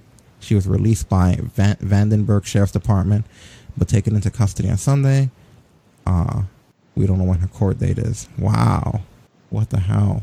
Right. And it was only, maybe a month or two ago we heard about her getting released? During what the world's going through, everyone's energy is a little bit off, and whatever stability people can hang on to, they're trying to. So when you do something like that and you sweep somebody under the rug, and I'm not directly blaming WWE, but I am kind of saying that, that kind of stuff can be known to contribute. Someone loses their job, it wouldn't be the weirdest thing to hear that they've been seen having public intoxication afterwards, and it's kind of like the timing of it I just find interesting, and it makes you question whether or not someone like this would have been in that situation if she would have still been working under the WWE umbrella. Which again, I kind of feel like that stability is, and this is the reason I don't think this company is going to get back its credibility to the level it had anyway, because that's what I think a lot of people sort of tolerated their shit for. As much as they think it's because of the notoriety and getting your name out there, which they've proven they could do via Twitch and other wrestling federations, I think one of the things that keeps people anchored into something like WWE is the stability. The fact that you're part of a big corporation, God forbid something happens or the world goes down or something, you're part of one of the biggest corporations and you'll be okay. But it's quite the opposite. Everyone who was outside of this corporation was safer than the people on the inside. And it just goes to show that somebody like that who had that job as that trainer and came in here, got cut loose, and then things like this happen. It's kind of shitty. Yeah. The timing doesn't do them any kind of favors because it makes it to where you almost can blame them. It's like she was fine while she was there, no problems. All of a sudden, she gets released and arrested. All it takes is one thing, especially the way the world is now, and then that's it. Yeah, that's really heartbreaking, though. Yeah. Like, I remember her as a good wrestler in RH, and again, you just hear about the people and the things that they contribute to this business just to be thrown to the side like that. Yeah, and the girls in the PC loved her. Yeah. I always felt like when we first got into this and we started talking about this, that the aftermath was where we're going to start hearing the most heartbreaking stuff and really seeing some of people's true colors showing. Like, I kind of feel like if you went through this and you haven't gone through any kind of personal growth as a person, then you are truly lost. And I really mean that. I think anyone who's alive through 2020, in some ways you should have matured and grown, like who you are and what you represent and the kind of things that you stand for. And Jesus Christ, the fact that we're in a situation where we're a company with as much money as them couldn't take care of their own. How much money would it really cost to give these people like a place and a spot in your organization versus how much money you saved? Yeah, we talked before about how they released all those people and didn't need to release a single one. Yeah, it's really sad. And then now to even take it a step further, these people are going through releases. You're furloughing people, which I get it. Some people have come back from furlough. I have the names here. I might not even talk about it this week, but it still doesn't equate to the amount of people that they've cut loose. And now the income that was supplemented during the time of this, a lot of them, it was them being on Twitch. A lot of people who weren't being used, they were on Twitch. A lot of people started really getting their momentum during this. A lot of these platforms started picking up during this. And now you're going to start seeing that there's money in another pot of gold and you're going to dig your hands in there. I think that's just really terrible. And then in the meantime, you got people like this who don't have a position, who you could be focusing on, but you don't. You're too busy trying to hijack everybody's Twitches when you could just be taking care of people. Yeah, it just really sucks, man. I hope she does all right, man. I hope that, people screw up and make mistakes. I hope she comes back from that. And alcohol does suck. There was a point where I kind of just stayed away because of just health. I kind of feel healthier without it. But kind of missed it. And then I kind of hit like a threshold where I was like, I don't even really miss it or think about, kind of like when I see a bottle of, I feel kind of grossed out. And I guess because for me, it's more what it represents nowadays versus what it used to be. It's become less recreational, more abusive in a lot of cases. And that's because really publicly with what was been going on in the world, there aren't really as many public social situations to drink in anymore. There's not really bars or taverns or cookouts or anything for the summer. So really when people are drinking, they're drinking toxically. So at a time when I had already cut loose from that, it just made it all the more of an enforcement. I'm like, nah, fuck it. But, I can see why someone would resort to that, and I do hope she gets out of it. Yeah, sometimes you need to de-stress, but you got to know when to stop it at just like, okay, you just need to take the edge off. Yeah, exactly. And I'm a firm believer in free will. Live how you want to live as long as you're not harming anybody else. But once she got to a point where police are involved and things like that are happening, it's just kind of sad to hear about. All right. Anyway, moving on, an update on Tegan Knox, who we talked about before. She was suffering an injury on here. Apparently, from what we're hearing from Wrestling Observer, they said that this wasn't something that happened in the ring. Apparently, it happened in rehab. Like it just popped. Like she tore her ACL in rehab. It wasn't training or anything. Like it just sort of popped. So it's not good that happened. It's basically a general consensus. Obviously, I don't have to tell you that, but this is the reason they wrote her out of that storyline. So you know exactly what happened to her. That's crazy to have you injure yourself during rehab. She has a bummed leg, man, and that's scary. Not only is it scary on a physical level, but on a mental level, that's going to be something that always fucks with her. You know what I mean? The fact that during rehab, something like that, when you have an injury like that, you're always going to have that fear, and you're always going to be sort of favoring that leg, and just the fear. You know, it takes you a while. Some people never get over the mental, concern that they could hit it, and justifiably so, because they do. You know what I mean? Like imagine if this time around, just trying not to get too deep into her psychology, but imagine this time around she thought that it was healed and she finally got her full confidence in it, and then that happens. When will you ever really get your full confidence that you won't re-injure that injury again? So exactly, it's a scary thing. Reoccurring injuries are the worst, because if it happens once, it's always in your head that it could happen again. But then it happens again, and it's like you're sitting there thinking it's going to happen again. Yeah, it's crazy. I really feel bad for her. That poor girl can't get a break. I feel so bad for her. 2020, dude. Good Lord. Get well soon, Tegan. CIMA. I've been watching CIMA wrestle since he was in Dragon Gate, back before I even did the show, so at least 7-8 years ago. I remember CIMA. Wow. Holy shit. He tweeted out, "I'm sorry for your concern. The day before yesterday, I was injured in a traffic accident while riding a bicycle. The diagnosis results are as follows: head injury, facial contusion, nasal fracture, left wrist joint contusion, right hand contusion, neck contusion, lumbar contusion. Thank you for always supporting me. Big comeback aim from here. C-Max." Yeah, I will not, I'm probably over the hill for this anyway, but I do not see myself investing in a bike now if I ever was going to. And if it was, like, let's say there was one already on my Amazon fucking shopping cart, then it's off of there now. Yeah. I don't want to, it's like the world and the way luck feels. It's like, I just feel like I'd be the one to take that kind of a bump. It sounds like he took one of those bumps where he bounced and rolled, Like, good God. Yeah. Fuck bikes. That motherfucker sound like he hit something on the way down. I'll take my chances with walking, and even nowadays, that's risky. Hey, at least with the bike, you have a tad bit more agility, but even then, Yeah, just a tad. Just a tiny little bit of a tad here. In other news, apparently Jordan Grace has gotten married to Jonathan Gresham. I just figured I'd throw something positive in there. I didn't even have that as like a definite story that was going to come on, but I figured you must be depressed enough by now that we got to just throw something. I always have emergency shit that's too dark. But yeah, Jordan Grace, Jonathan Gresham have gotten married. Yeah, congratulations to her, which you've been keeping up with Impact. She and fucking Emma, Tennille Dashwood, have been having a fantastic rivalry, so congrats to her. Yeah, the girl deserves it. Yeah, very cool. Very cool that love can be around during she's one of my favorite knockouts over there. Yeah, she was the one that there was some haters on Twitter trying to like body shame her, and I was like, "Are you crazy?" No, that was just Sunny. Oh, it was Sunny, and then like other people. Yeah, it was just because of Sunny. Yeah, Sunny's ridiculous. You fool. Which apparently I've heard, I guess, with some of the stuff and also the racism thing, I guess she's lost like 95% of her OnlyFans fan base, which I'm like, oh boy. People don't like to see you naked when you're a piece of shit. So. Damn, you were really mean. I don't know what it is. Like 2020 has just taken the filth. I don't know. 2020 has been. I feel like 2020 has calmed me down unless when it's really necessary, and with you, it's just like riled you out.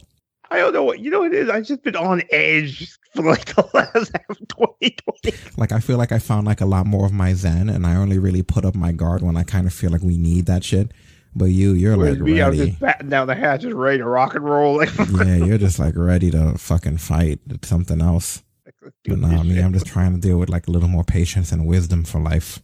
I just feel like once I get through 2020, I'll be all right. But don't think about that, man. Those numbers don't mean anything. And this is the season finale. I told you that the last 3 months, since it's four seasons in a year, I told you these last 3 months are probably going to be the craziest. We haven't even hit it yet, man. We're in the beginning. First 6 or 7, first 6 days of this season officially. When you think about it, we're in the beginning of October, and look what's already happened. We already have giant 5-inch long spiders here, so hey, strap in, kids. Here we go. I told you guys in the chat room, full disclosure for anyone that just listens on iTunes, that I wasn't even in the mood today. If there was ever a day where I just wanted to pull the covers over and maybe just watch Raw from bed, it was today. I was just like, but it felt like there was just as urgent of a need for us to have a show for this week, just because of the topics that have come up and the things that I wanted to get out there. It was just like, I'll drag through it if I need to. Final Flash! Thanks for the like. Dear God, that scared the shit out of me. John Zarrow over on Facebook. Thanks for the like over there. Like I said, I love the Facebook community also. We've always had a page there, but it's always been like something before it became Facebook Gaming. It was always something we uploaded to after everywhere else, where it's like now we're live streaming there. And really, Facebook has become a great community where it's like, with not everything, because I know some of the game streams they don't care about. With a lot of the wrestling content, we're getting like similar to our iTunes numbers, where we're getting like in the thousands. Which again, we've already got over as an audio podcast, but trying to get those kind of numbers for the live stream is a lot harder. And Facebook is definitely going in that direction. So thank you again over there. Apparently, because like it's so easy to find us there. Like it's probably out of everywhere. Maybe this is just me seeing it. It seems like it's one of the easiest places to find our stuff. Yeah. And then the old content gets played there. I noticed that people go and respond to even the stuff I have forgotten about, which is really cool. So I like the fact that, again, we've had that page, if you look at the date, since 2014. They just allowed us to migrate our Mixer stuff. Once Mixer shut down, they sort of merged our Mixer credentials and stuff over to our Facebook page. So you could still find it as facebook.com/talkbrunch, but you could also find the different form of it as facebook.com/gaming/talkbrunch. And you get to see our followers and everything else to migrate over. But yeah, the momentum there is like really good, so we appreciate that because yeah, you guys are awesome. Yeah, like I said before, for some reason the system has to catch up with the follows if we turn it off, so we'll come back a week later and have to let it run for like 20 minutes and stuff. So very cool with that. That shit's always funny. Yeah, I always love whenever he calls me and I hear, oh yeah, I've been here the whole time, just letting the follows roll through for like 20 minutes. Yeah, like I said, we're starting to get the kind of iTunes stuff there, which is what I was hoping for, because I like people seeing the visuals. If you're just listening on iTunes, it does help when you go to the Facebook page. I think specifically at this point, if we're going with our growth, it is in Facebook, so it does help when you check us out there. Give a like to it, even if you're listening on a different service. Give a like to the Facebook version. Because I guess that's where our growth is going to be, and it's going to definitely help us do more with the community there, since their stuff is really helping. And anyway, there's other news stories, but honestly, I do want to talk about the wrestling of this week. You know what I mean? Some of this shit could wait until next week, or if there's times afterwards. The weeklies are kind of bloated though with the different things we've gone through. I'm going to be doing some of this off of memory, so it isn't going to be perfect. I know Destin's watched more than I have of the weeklies. I want to talk a little about the G1. G1's been stealing my life. I don't know how you manage. You're able to keep up. I guess I'm getting too but let me tell y'all something before we get into this shit. I tell myself every year, I'm going to go straight through G1 this year. I'm going to go straight. This year, I committed to it. If you have never watched the G1 Climax tournament, understand something. this tournament is as enduring as a fan as it is for the fucking wrestlers, because I feel like I'm riding through this shit with them. I still got to see day 9, but I've gone through the first 8 days. I am exhausted. I'm glad I have a recent Samsung Galaxy phone with I think it's Android 10 or 10.2, whatever the hell the I don't know the good number. Because one of the things I've been doing, I've been loading a lot of this shit that we have onto my phone. So when I'm not home or when I'm on the go, I can pop up a split screen of the video, and then the bottom is like my document, my cloud document of my notes. So I could just jot a few things on here. I've been watching matches on the go. There's so much G1, and I've had the same attitude as you, where I want to watch this and not miss anything, but I've not been as successful as you. I've gotten, I think, the first 4 days. I think you did the first 8. Kudos to you. We won't cover all of that. I want to get some time to catch up and give other people, because I'm sure a lot of people are on my thing. That being said, last week we did cover part of day 1, the September 19th episode, where the Takahashi, Ospreay going over Takahashi with the Stormbreaker, Taichi going over with the Flag Mephisto and Jeff Cobb. I believe Minoru Suzuki went over Tomohiro Ishii, right? And then after that, and then the main event of that first night, which we only talked briefly about, was Kota Ibushi going over Okada with the Kamigoya. And I don't think we spoke about Okada using that new submission. He has the money clip. Which he's been relying on that quite a bit this G1. Yeah, and I do like the teasing pile driver between these guys, even Okada off of the top with one, but it doesn't happen. I have a lot of whoa moments that are just good teasers. I like how Japan does that counter, because they don't do the regular little Undertaker where they flip back and forth. It's legit using the body weight to force the other guy to shift over. Right. And like I said, we can't go into super detail about all of these just because there's several nights and there's way more nights to come. But I'm just going to try to give you guys just an overview. Destin's going to jump in whenever he has anything to say. But night 2 was mainly the B block. This was the September 20th episode. Yoshihashi, I'm not talking about young boy matches, but Yoshihashi goes up against Juice Robinson, with the finish being Juice with the Pulp Friction, which is similar pretty much. It's the Unprettier, right? It's the Gothic face. Yeah, it's basically, it's a jumping Unprettier pretty much. Yeah. Juice now has this Blues Brothers look. I even called it before they said it on commentary. He literally looks like one of the Blues Brothers characters. He's fully, what was that? I like it. I like it too. Yeah, I think I like it better than the dirty dread look. I hate to say it, but he looked kind of unkept and dirty with the dreads. I like the clean look to him. He has more personality and character that way. So very cool gimmick for him. Very excellent stuff. What else? Next match was Sonata against Toru Yano. What exactly happened here? I know we had Yano. Yano in his fucking antics. I swear to God, I got thoughts about Yano right after this, but basically Sonata tried to get him in the Paradise Lock halfway up the ramp, and he couldn't get him into it. So then he tried to Paradise Lock him with a young boy. Yeah, because the young lion came to try to help untie the knot. Yeah, right. And then Yano taped him. He taped their ankles together, so and just hauled ass to the ring. Yeah, exactly. So they're both pretzel together, and he runs and slides in the ring. So then Sonata winds up losing via count out. Yeah, what I've loved about Yano, it's been kind of his thing all G1. Yano will not outpower you. Yano will not outfight you. But Yano can outsmart damn near anybody in G1, because literally all he needs is a second. And they kept finding rolls of tape on this guy, And it's what makes him honestly so dangerous. Yeah, and of course he goes for the turnbuckle pad. They wind up having a turnbuckle pad battle because Yano goes for his and Sonata goes for his, and then they're dueling with the two of them in the middle of that. That was pretty crazy. I like when Sonata was doing that rolling cradle in Yano while he was holding the turnbuckle. So he's he gets dizzy and he's disoriented and he's swinging at everyone. He even swings at the ref with the turnbuckle, he's so dizzy from everything. Was that when he had to take the chair to the outside, kind of sit there and gather his thoughts for a second? Yeah, these guys were nuts. Well, yeah, very good performance there. Yano's been doing good this G1. Yeah, we had Hiroki Goto against Kenta. We talked a little bit about this last week because we jumped ahead because we wanted to put that post promo where Kenta taps Goto to the crossface. His game over, which he called that. Yeah, very hard-hitting kicks and stuff. Very brutal match. Any thoughts on this? Oh, I mean, you know what I've realized with Goto? First of all, Goto probably has one of my favorite theme songs in New Japan because it literally sounds like the fucking apocalypse is coming. Yeah, he's always had a really cool song. And yeah, but this match was like you said, brutal. one thing I like is that, and this is what I love with commentary in New Japan, they made it clear, like they made a point to know Kenta said he was going to call that. He said he was tapping him out with game over. So not only are you watching this physical match, but you're waiting to see if he goes for it. Yeah, and then when he gets it in, it's like, wait a minute, is he actually going to get it? And I was almost kind of surprised to see that he really did get it. Yeah, very cool.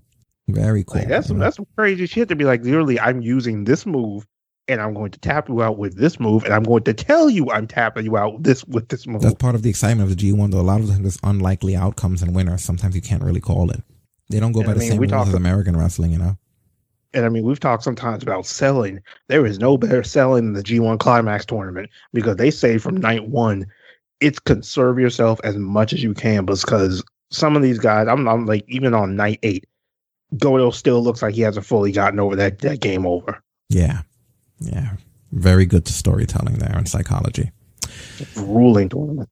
So next we had Evil being accompanied by Dick Togo, ironically the Bullet Club, against Zack Sabre Jr. With the finish being Zack Sabre, he counters everything as Evil, I believe, into a roll-up, right? He rolls him up there? Yeah. It's a roll-up I've seen him do several times. A really complicated looking one, but yeah, he wound up catching him. Yeah. Red Shoes during this match gets taken out when he whips Sabre into Red Shoes in the corner. This leaves an opening for Togo to help soften up Zack Sabre. Nonetheless, even with the help, we still get that victor being Zack Sabre. So good for him there. Overall, good match. Zack Sabre looking great as always. I still can't get used to this Evil Dick Togo shit in the Bullet Club. I don't know I don't get it. And also Kenta's Bullet Club too, right? So Evil, Togo, Kenta. You know, I don't know. I don't get it. I wish they would disband the name or anything. It's so strange to me, the way that this has turned out, that I kind of try to ignore it, and I wish they would just abandon it. You know what it is? It's because I think what's happened is the Bullet Club we knew is long gone. Like, it's to the point where when the guys like the Bucks and Omega left, it wasn't that they took the Bullet Club with them. They just decided, you know, we're not doing Bullet Club anymore. We're doing something else. Leave the Bullet Club to whatever it's going to become. But then let the Elite did a better job at that than they're doing, because they have the Bullet Club and it's a completely different thing and it doesn't work the same. Because they're not Bullet Club anymore. They're the Elite now. They should have. I feel like they should focus more on Los Ingobernables and have them more in the forefront, especially since they use Naito as their top guy. But I've always liked that stable and the unity and the way that they are together as a team. I don't really agree with the Evil thing. I think that sucks at the expense of a great stable that was already for a stable that was already dead and buried. But whatever. We'll have to see where it goes. Hopefully they just wash with that. That brings us to the main event of night 2, being Tanahashi against Naito. With Naito going over with, I believe, the snowplow into the Destino, correct? Yep, that's right. Yeah. And our commentary is talking a little bit in this match about the gentleman's agreement between Naito and Tanahashi to stay away from each other's knees because they're suffering from knee injuries, which is essentially, assuming that happened, Tanahashi's the one to break free of. After this match was over, I just wanted to note that it was crazy hearing Kevin Kelly saying he doesn't know if Tanahashi has it in him to go forward the way that Naito does, because being someone who's watched this for 7, 8, maybe even longer than that, Tanahashi was the face of New Japan Pro Wrestling and was like their top guy. He was their John Cena. And, I'm glad that, who is that out there? Rocky Romero as the co-commentator? Yeah. I like that Rocky jumped in there and defended and was like, I disagree. Like, you know, it's Tanahashi, you know, and he kind of put him over. Because like, what the hell do you mean? I get that Naito's like the future, but I remember when Naito was literally just a regular guy. He didn't have any gimmick. He was just a no gimmick guy, and he left for a while and he came back. I remember seeing Naito in TNA. You know what I mean? And the same thing with Evil. I remember when Evil was Watanabe and he wasn't over at all, even in Ring of Honor when they would send him over and he would job and shit. And it's like, it's just weird to hear someone as Tanahashi is a fucking legend for him to just talk, I don't know if he has what's in him. And I get that Tanahashi, which is a tradition in New Japan, the older guys have no problem sort of climbing back down the ladder for the younger talent. You don't really see it as much in WWE, but it's a known thing in New Japan that as you get older, you like, you know, when you start reaching your prime, you're at that top card. And then there's no shame in the fact that as you kind of go over the hill, you start to descend down the mid card a little bit. You in more tag team matches and more special events and shit. So I get that Tanahashi might be on that descent, but I wouldn't put him there where it's like he's not going to be handling. Not yet at least. You know, especially with the longevity of a Japanese wrestler. Sometimes they go for decades longer than you would think. You know? I mean, I've always looked at Tanahashi too, where it's like, yes, he is older, but Tanahashi still has some big ones left in him. Right. Exactly. Yeah, he might. The better way to put it was, can he reach down and grab another big one from him? Because we've seen Tanahashi can pull one out, but sometimes, but as the years have gone on, he has to reach a little farther than he used to. Mm-hmm. Overall, good night. I think we're going to just do night 3 and call it there, just because I do still want to talk about Dynamite, Ring of Honor, and a few other things, as well as the shitty ones that came up. But night 3, real quick, this was September 23rd. Jeff Cobb had his match against Shingo Takagi, with Cobb going over with the Tour of the Islands. Any thoughts on this match? I mean, a brutal display as usual. That Tour of the Islands still looks like it's horrible to take. Jeff Cobb made the correct choice in going here over AEW. I think he looks better here and he's being utilized better. A lot of people speculate that the way they used him in his short time in AEW is the reason why he didn't sign with them. I don't know how true that is. Yeah, I think it's also a familiarity. Like, he's been with New Japan longer, so it's like you kind of, if you have options, you kind of tend to lean towards familiarity. Yeah, that's true. What else? We had Yujiro Takagi against Okada. With Okada, he winds up. Was it Takagi that he was up against? Who was Okada up against in the second match? Oh yeah, I don't want to say it was Takagi. Oh, okay, I don't know. The G1 starts to blur together after a little bit. Let's see. We're on night 3. Yeah, I believe it was Takagi. Oh. Well, I know Okada tapped him with the money clip, whichever guy it was. My memory's not serving me correctly. If it was Shingo or freaking we also had Taichi against Minoru Suzuki, which surprisingly Taichi goes over with the Black Mephisto. Second win. Good for him. Wow. I didn't expect him to go over Suzuki, right? Right. Like, I truth be told, every year when somebody goes over Suzuki, I'm surprised. Because, like I said, even at 52, the dude looks like if you get in a bar fight, that's the first, second, and third person you're looking for. Yeah. Tomohiro Ishii went against Will Ospreay, with Ospreay going over Ishii with the Stormbreaker. Thought that was really cool. I also love the Oz Cutter from the off the railing. These two guys had a brutal match. The striking and everything. Ishii still the freaking Stone Pit Bull all the way. Great to see him performing out there. And Ospreay still looks wonderful. When does Ospreay not look amazing? That's the scary part. Mm-hmm. You had Jay White, more Bullet Club bullshit against Kota Ibushi. This had fuckery in it because Geto winds up distracting the ref, pretending to throw in the towel for Jay, but then this gives Jay White the opportunity for a low blow on Kota, and then after this, Jay winds up hitting a Regalplex to a 2 count, and then Kota recovers from that, hitting Jay with a jumping knee, and then he winds up using that moment to also kick Geto off of the ropes who's on the apron. But when he goes back afterwards to pick up a recovering Jay, Jay quickly hits the Blade Runner for the win.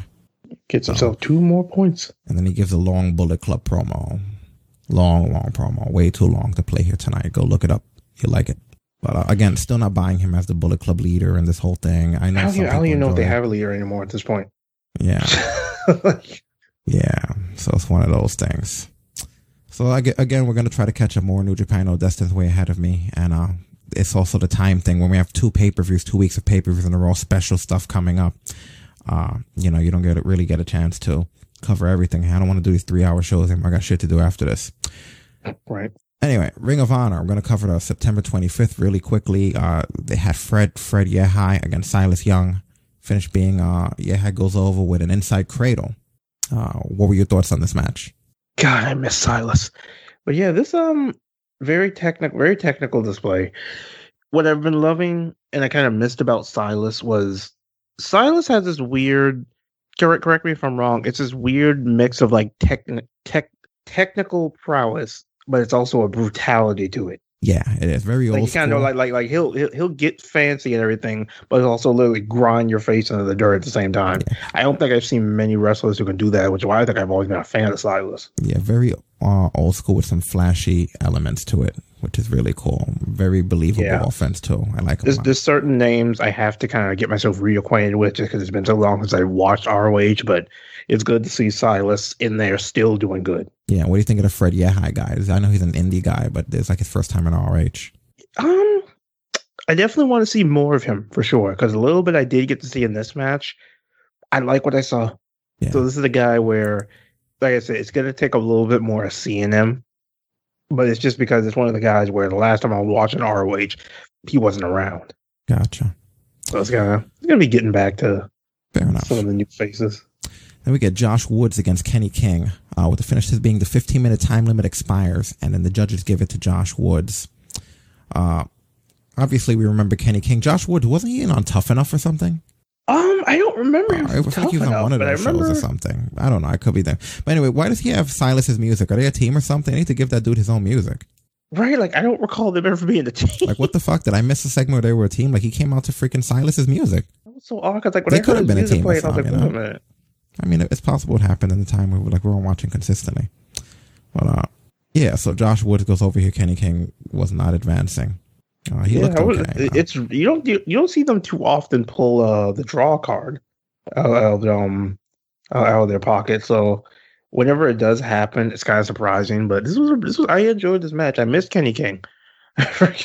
Yeah, lately with ROH it's been like, oh, I missed you guys. Mm-hmm. All right. Well, we'll cover the next week's episode next week. Obviously, we might even cover 2 of them depending on where we are with stuff. Let's talk a little bit of AEW, where Cody Rhodes, he accepts this dog collar match. I'm going to bring this up here so you guys can take a look at what I'm talking about. And I find myself sitting on another show.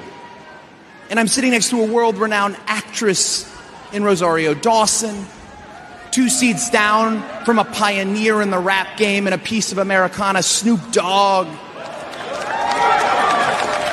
And right at the end, Grammy Award-winning songstress, the beautiful Jennifer Nettles. And I'm asking myself, who the hell am I? I'm the guy who got beat in 3 minutes. But Cody, you're back now. You're back on your feet. Yeah, my feet are planted firmly in the ground. And while I was gone, my ear was as well. And I hear that same traditional pro wrestling promo pontification. People talking about being the future. There's even people talking about being the ace. Come on, don't make me laugh. That ship has sailed. Dynamite is already a year old. And I'd love to punch that in further and say that that honored distinction belongs to me, but it doesn't. That can only belong to one of 3 people. The Full Metal champ, Hikaru Shida. The world's champion, the best wrestler in the world for the last 207 days, Jon Moxley. Or the man carrying the ace belt himself, Brody George doesn't Lee. like his hair. Now, speaking of Mr. Brody Lee, do you accept his challenge for a dog collar match? Well, that's simple. I guess they cut the clip there, but he goes into this big dramatic thing where he accepts a dog collar, which I didn't even know. When did they get challenged to it? Brody had challenged him a week ago. What a weird, out of character match for them to have.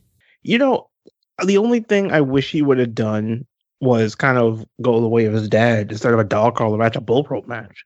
Because that was a match Dusty was known for. And then the Dark Order attacks, and Brandy takes out the whole fucking Dark Order with a dive spot. She does like a flipping senton. Brandy? Like, why?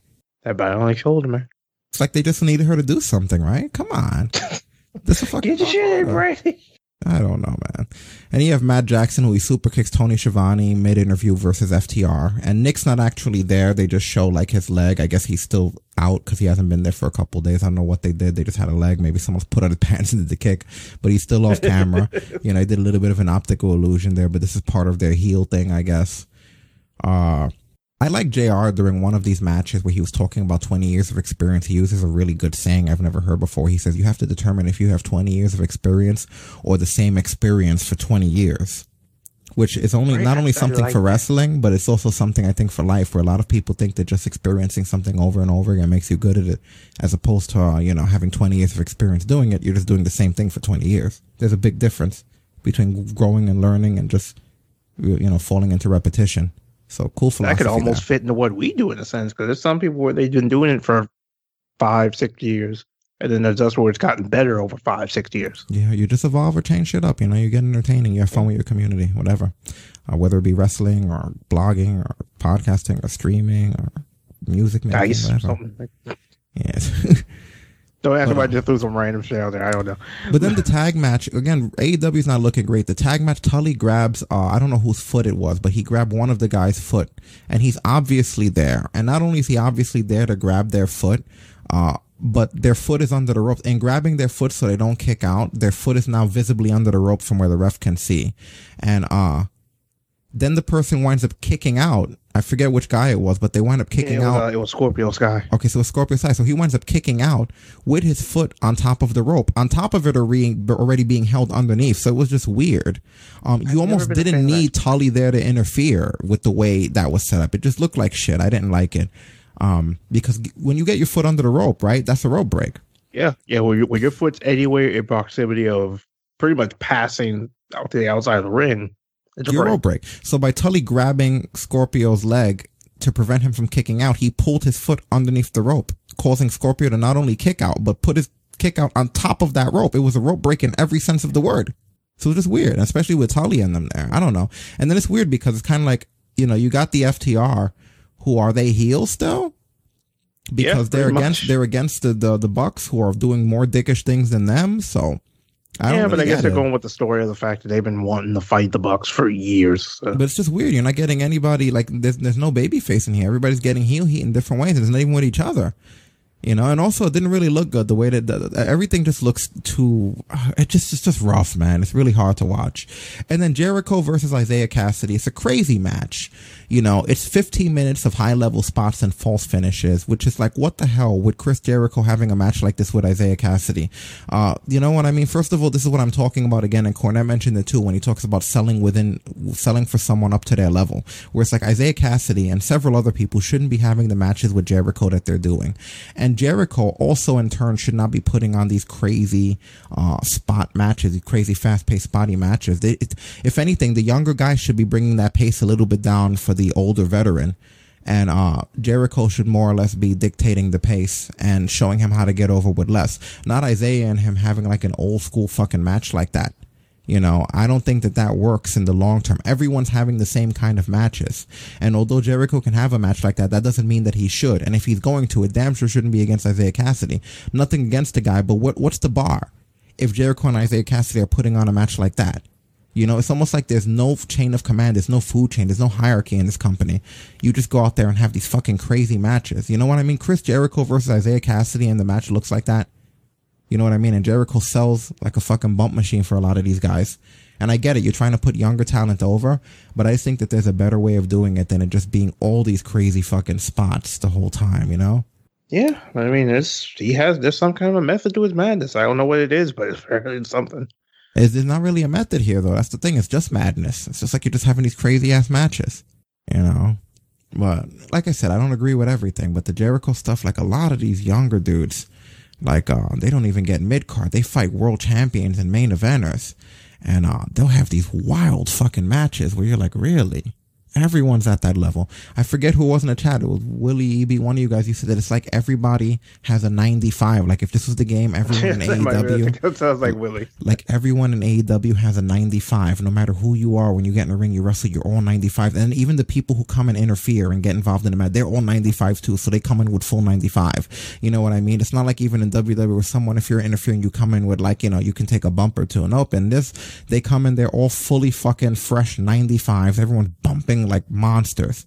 It desensitizes you to the big spots when stuff like that happens. One of the reasons why Kyle O'Reilly versus Finn Balor works so well was because the two of them are ring technicians and they're known for that style. So when you have a match that organically represents itself that way and then it just breaks out into like transitions and moves, it's exciting because you're seeing the organic way these two guys stuff counters each other. In this, where it's Chris Jericho and fucking Cassidy, there's really no reason for that match to look like that, But, again, I know some people like it. Anyway, then you have Miro, who he's doing, once again, they're doing these new little video vignettes with him and, Kip Sabian. And, we're just gonna show you this one here.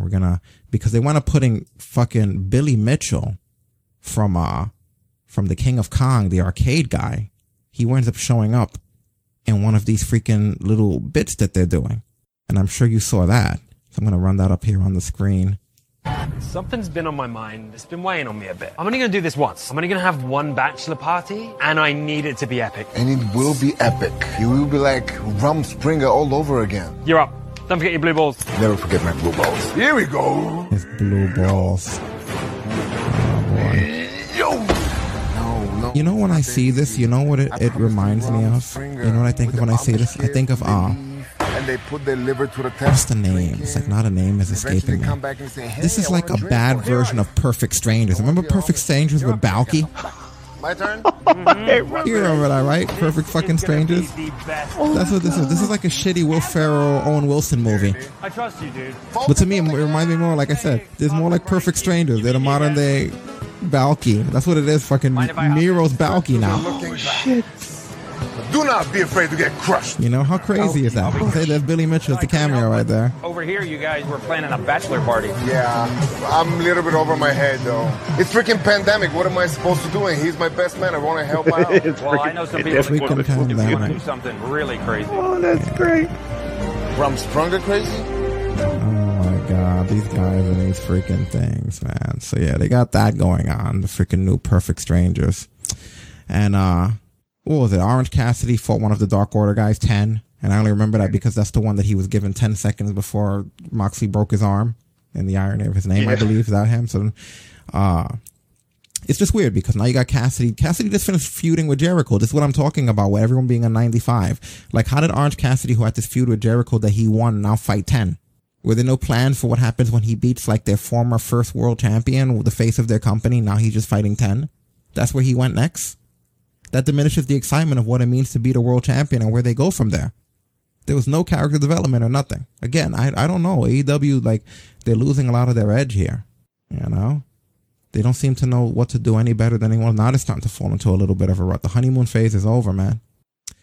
I did like the MJF stuff with the Inner Circle, though. I thought that was cool. They're teasing it once again. I talked about it last week, how MJF, didn't he say that he was supposed to join the Inner Circle, but now they're just kind of like two ships passing, you know, in the ocean. Yeah. But they did a little bit more, and it's because these guys are all naturally good. This was probably the best part of AEW, with these guys showing up. I invited you here, so can you just stop breathing down my neck? And this is him doing the Inner Circle thing here. He comes in to see these guys, and he brings them all jackets, right? Cool. Chrissy, how's it going, brother? Max, how are you? I'm great, man. What did you think of this? The little bonding of them with the Inner Circle. Gold as usual with these two. Really? I got it, man. I got it. Yeah, I'm dropping it in the chat so you guys can see it. It came from their social media here. Wow. You know, he's bringing them the jackets. Here we go. What do you got? All right, numero uno. Let's see who this one's for. Wow. Oh, all right. And it is for... This look great. Yeah, it's just interesting. He decided to get them jackets, right? Big man, there's Hager. Yours.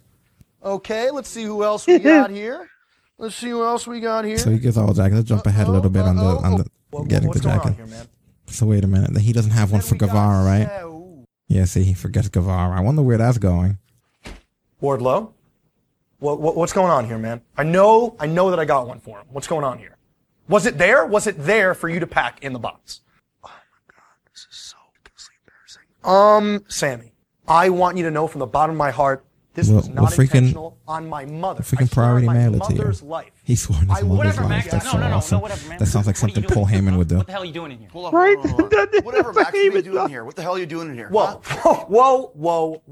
Guys, I am simply here to congratulate you on your victory. It's just like I said. He's so good at this. And I like the Inner Circle stuff. We appreciate this. You came in, you walked in the door, you've been following us around. These jackets are great, by the way. Thank you so much. But I asked you a question a long time ago, and I'm kind of picking up what you're laying down here, right?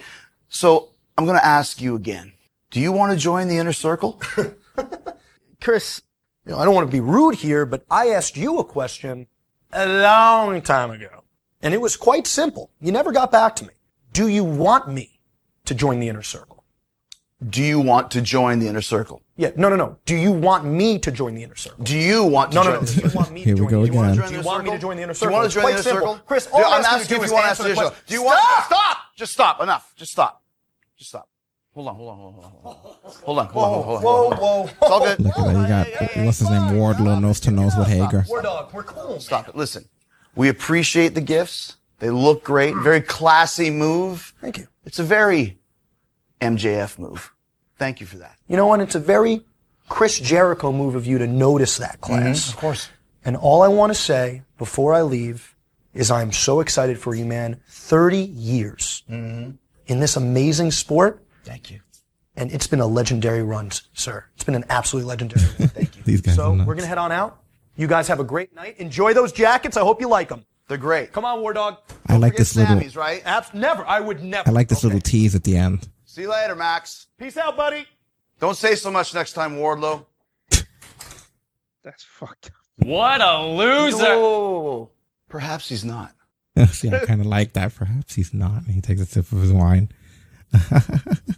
See, there's still the best things about this, though.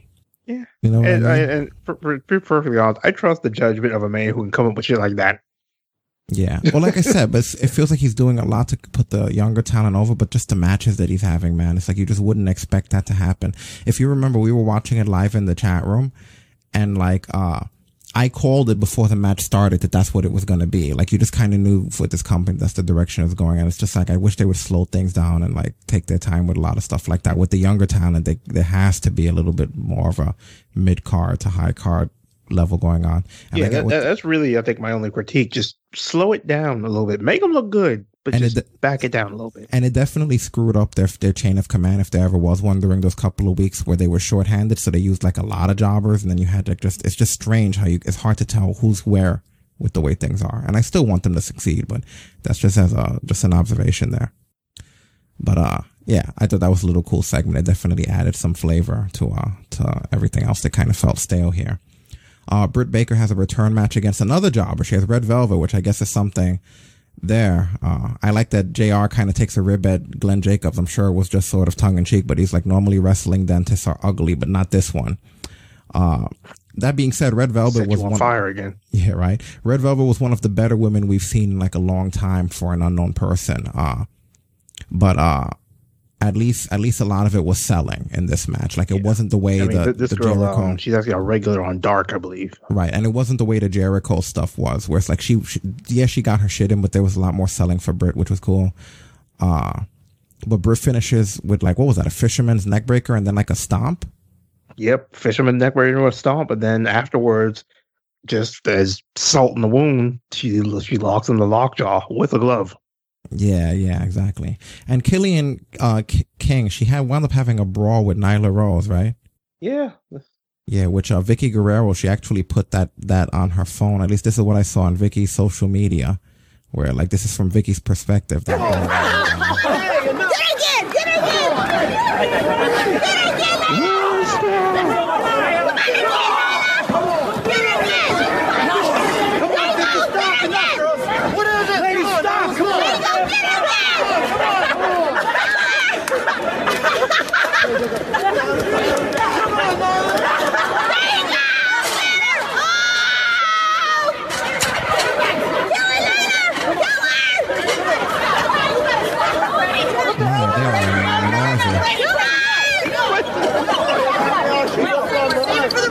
I'm going to turn them down a little bit. She's giving me a headache. I don't know if it has any. I'm wearing good headphones. I don't know if this is in my ear for everybody else, but I can practically feel the sound here. Calm down. Breathe. Come on. They should have been gone. Whatever you. Anyway. The final thing was the main event, which was Jon Moxley against, what's his name? Butcher, right? Yeah, and see, this is it. I'm going to tell you guys now, full disclosure, this is probably the closest I'm coming to taking a break with these guys, just because I'm starting to feel a little bit burnt out on them. But now your world champion is facing Butcher in the main event. I don't give a shit how shorthanded you were. It shouldn't have even been for the title. That's crazy to me that they would allow this kind of nonsense on here. Again, this is again about their whole mid-card hierarchy section. It's just Jon Moxley against Butcher. I couldn't tell you too much about this match because, to be completely honest, I ignored it. Like, once I saw it was going to be Jon Moxley versus Butcher, and I get the COVID thing happened, but they do something else, then make it a tag match. Do whatever. But once I saw that it was going to be that, I did not really even pay attention. I'm not interested. I don't care how good the match was or who fucking did the work or whatever.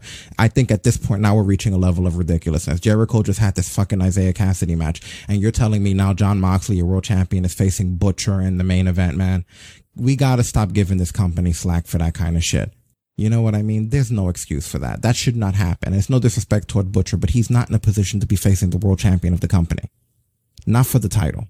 You know, you could easily make non-title matches there. And I think it's ridiculous that they're doing that. I don't understand the logic of this booking. You know, they're taking away the value of a lot of things with the way that the wrestling is going in here. And it just makes people desensitized to it, where you almost feel like you don't need to watch. Like if you're going to do whatever, then why watch? You know? And you can't say Moxley's going to be a fighting champion, because if he doesn't have credible opponents to fight, then he's not going to be a fighting champion. It shouldn't be a tag team match against Butcher, like a tag team opponent. Has Butcher ever been in a singles match before this? Yeah, I don't think that he needed to be in that position, though. You know, like I said, it didn't do it for me, man. It didn't work at all. I know some people disagree, but I think the honeymoon phase for me is over. Some of this just doesn't work. I don't care how good it looks as far as the spots and shit go. The one cool thing, they did release a thing of the production truck of how they put together Moxley's entrance. I don't want to leave on just a totally bad thing when it comes to the end of AEW. I imagine he won the match. I mean, it's like they're going to give it to Butcher, so without even going into it, you know, that's what happened here. This is what it looks like inside the production truck. Stand up.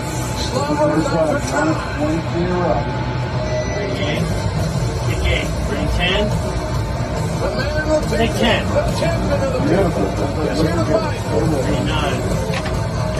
Take 9. Bring 10. Take 10. Bring 4. So yeah, you see them switching to the different cameras. That's essentially what the truck does. They have to jump cameras, make sure they're always getting the right camera on, because they can see all these camera angles and they jump in between them.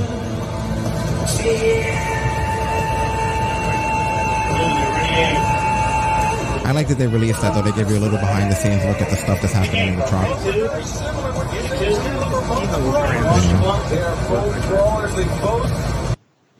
But yeah, so that is AEW in a nutshell. Anything else you wanted to say about the product before we jump along?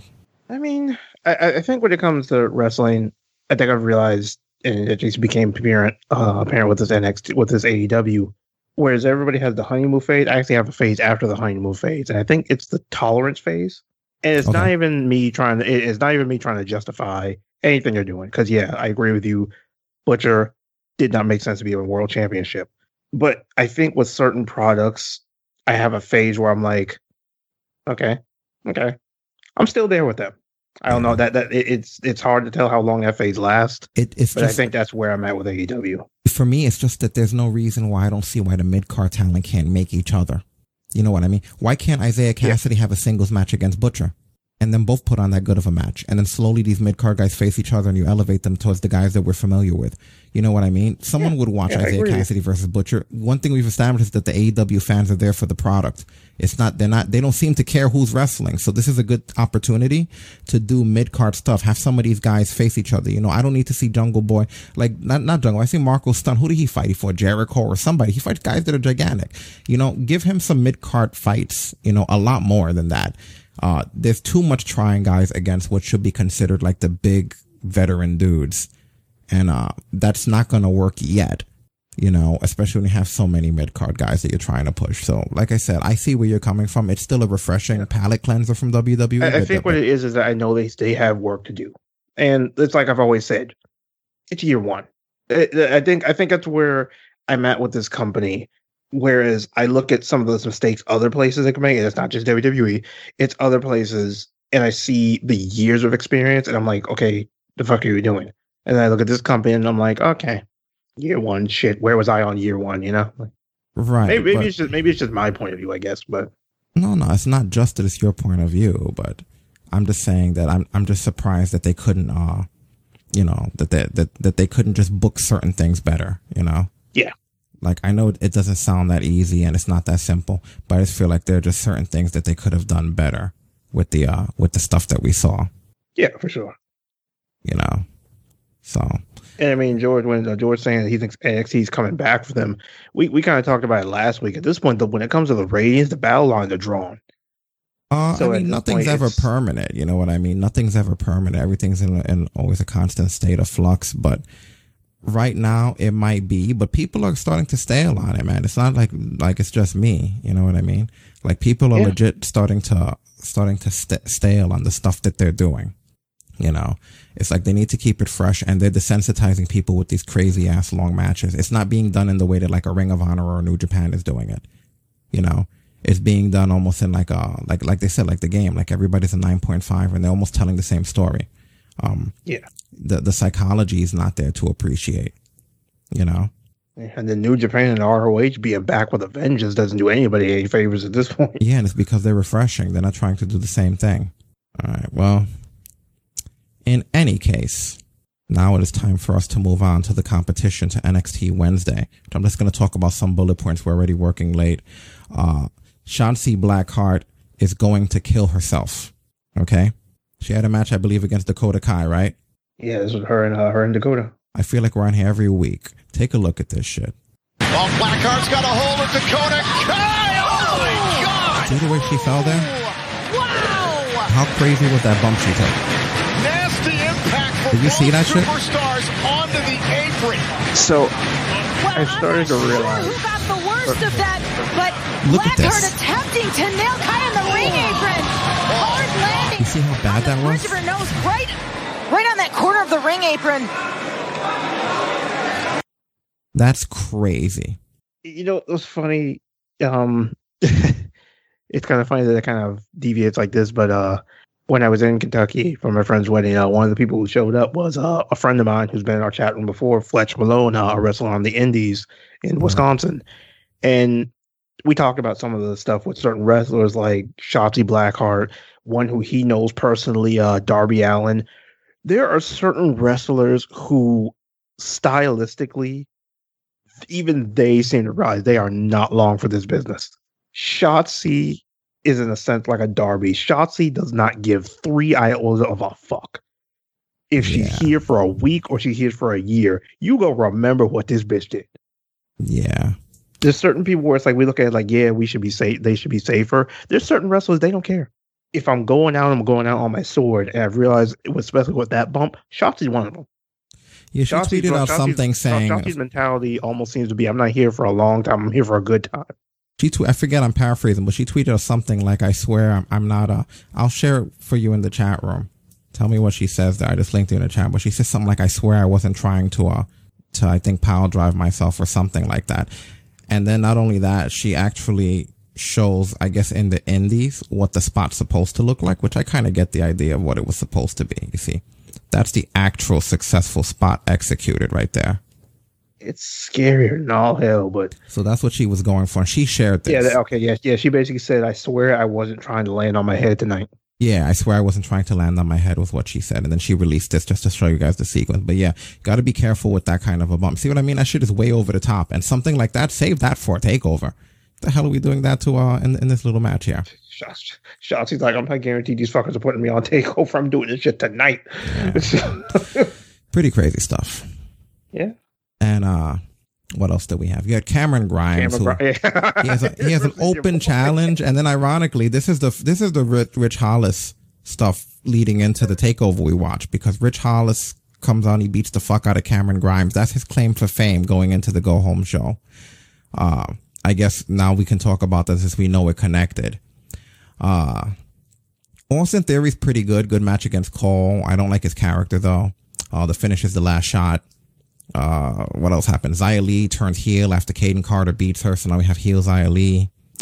We already talked about it on the post show last night, but you had the little conference with Finn and Kyle, with Shawn Michaels mediating it, and of course Io and Damian Priest. Go ahead. We also had a Kushida and Tony Nese match where Kushida showed a little bit of that mean streak that he brought to take over. Yes, he did. And yeah, yeah, totally. So that is it. That is the Wednesday Night War review for you guys, with AEW having 866,000 views with 0.33 in the 18 to 49 demographic versus NXT 732,000 views with a 0.19 in the 18 to 49 demographic. They lose in both ratings and viewership numbers again, pretty much by the same amount, a little bit. They were actually up.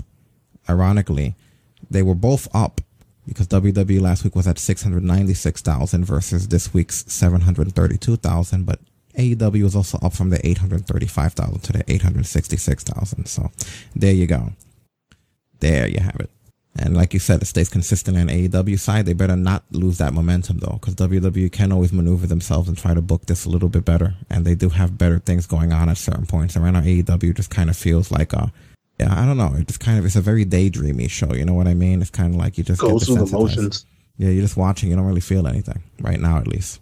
SmackDown, I do like the Roman Reigns stuff. Roman's still demanding that tribal chief acknowledgement from Jay, which I jokingly said in the chat room that you guys should all tweet to Roman and acknowledge him as your tribal chief before he talks to Jay again on Friday.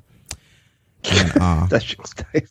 And Ringside News got this exclusive information, which I'm sure I suspected it, but I was thinking, who's booking this? Because this is really good. And apparently this isn't being done by the creative team. Like, all of Roman's angles are just Roman and Heyman doing it. The same way that Brock Lesnar was just Brock and Heyman mainly doing stuff. They said that the only other person was Michael Hayes might also be in the loop. So this isn't really the creative team's work with the Roman Reigns stuff, which might be why it's not shit. Because I'm actually enjoying it. When I see it, I'm very intrigued about what he's saying and Jay's reaction and what it means and shit and where they're going with it. It feels like it's an intense situation, you know what I mean? With a guy like Roman Reigns, who normally we didn't take seriously, it feels he really does have this badass vibe to him now, where there's a tension where, like, you better not fuck with him right now. And they did a really good job at that. You know, Triple H talked about it in the NXT press conference, where he said that Roman Reigns has now become like more like you're looking at now the complete package. You know, like the fully developed character, which I do feel that way. And that's something they've done a wonderful job with. And thankfully, keeping it out of the hands of the creative team, I think, is what contributed to this. Because, like I said, that's how they need to do every single angle, no matter how big or small, if it's on Raw or main event. Just let it be this guy. Just have the creative team just sit there and look halfway pretty. Yeah, because he's truly come off as a badass. There's no mistake about it. I'm enjoying it. Yeah. So, and that's the reason why their promos don't sound like everybody else's. And there's something different going on there with it. Literally sounds like a family dispute, a real one. Yeah. So, you know, when you don't have creative, because if you have the same person writing everybody the same way, then they all are going to come out the same. You know, this isn't like doing a novel when it comes to wrestling. And they're not letting too many creative minds in there that aren't part of the business, so it comes out like shit. You know, but it's good to see that the Roman stuff, it is really good and it is really exciting. And he still demands that tribal chief acknowledgement. And Roman tells Jay that he did this for him and his family and their payday, and that he loves him more than his own brother loves him. And he was trying to raise him up. You know, Roman said that this was inspired by like gangs of New York characters like the Butcher, you know, and like just mob characters and shit. So, I mean, he does a really good job with that. And he warns Jay that this time the Hell in a Cell match that they'll have is going to be the highest stakes in WWE history. And before even hearing the stakes, Jay accepts. So we have that set in gear. Very cool that AJ Styles comes out. He heals it up. He shits on Jay for being an underdog, and he puts him over because he basically, at the end of this, Styles is going for the phenomenal forearm, and Jay kicks him off the ropes, and then super kicks him, and Superfly splash for the win. So it's cool that they're giving Jay that momentum going into this pay-per-view, where he would get a win off of a big name like AJ Styles. I thought that was cool. Clean on top of that. But you see what I mean? That's how it looks when you have a bigger talent put over a younger talent. You see, I was believable. It worked well. It fit into the context of the story. It was building to it. It wasn't just like these two guys out of nowhere with no lead, you know. This would be like what they did in AEW was like if Jey Uso 6 months ago would have suddenly had a crazy match against AJ Styles without there being the Roman thing. You need those elements to fit into slots for things like that to work. So I give SmackDown credit for that there.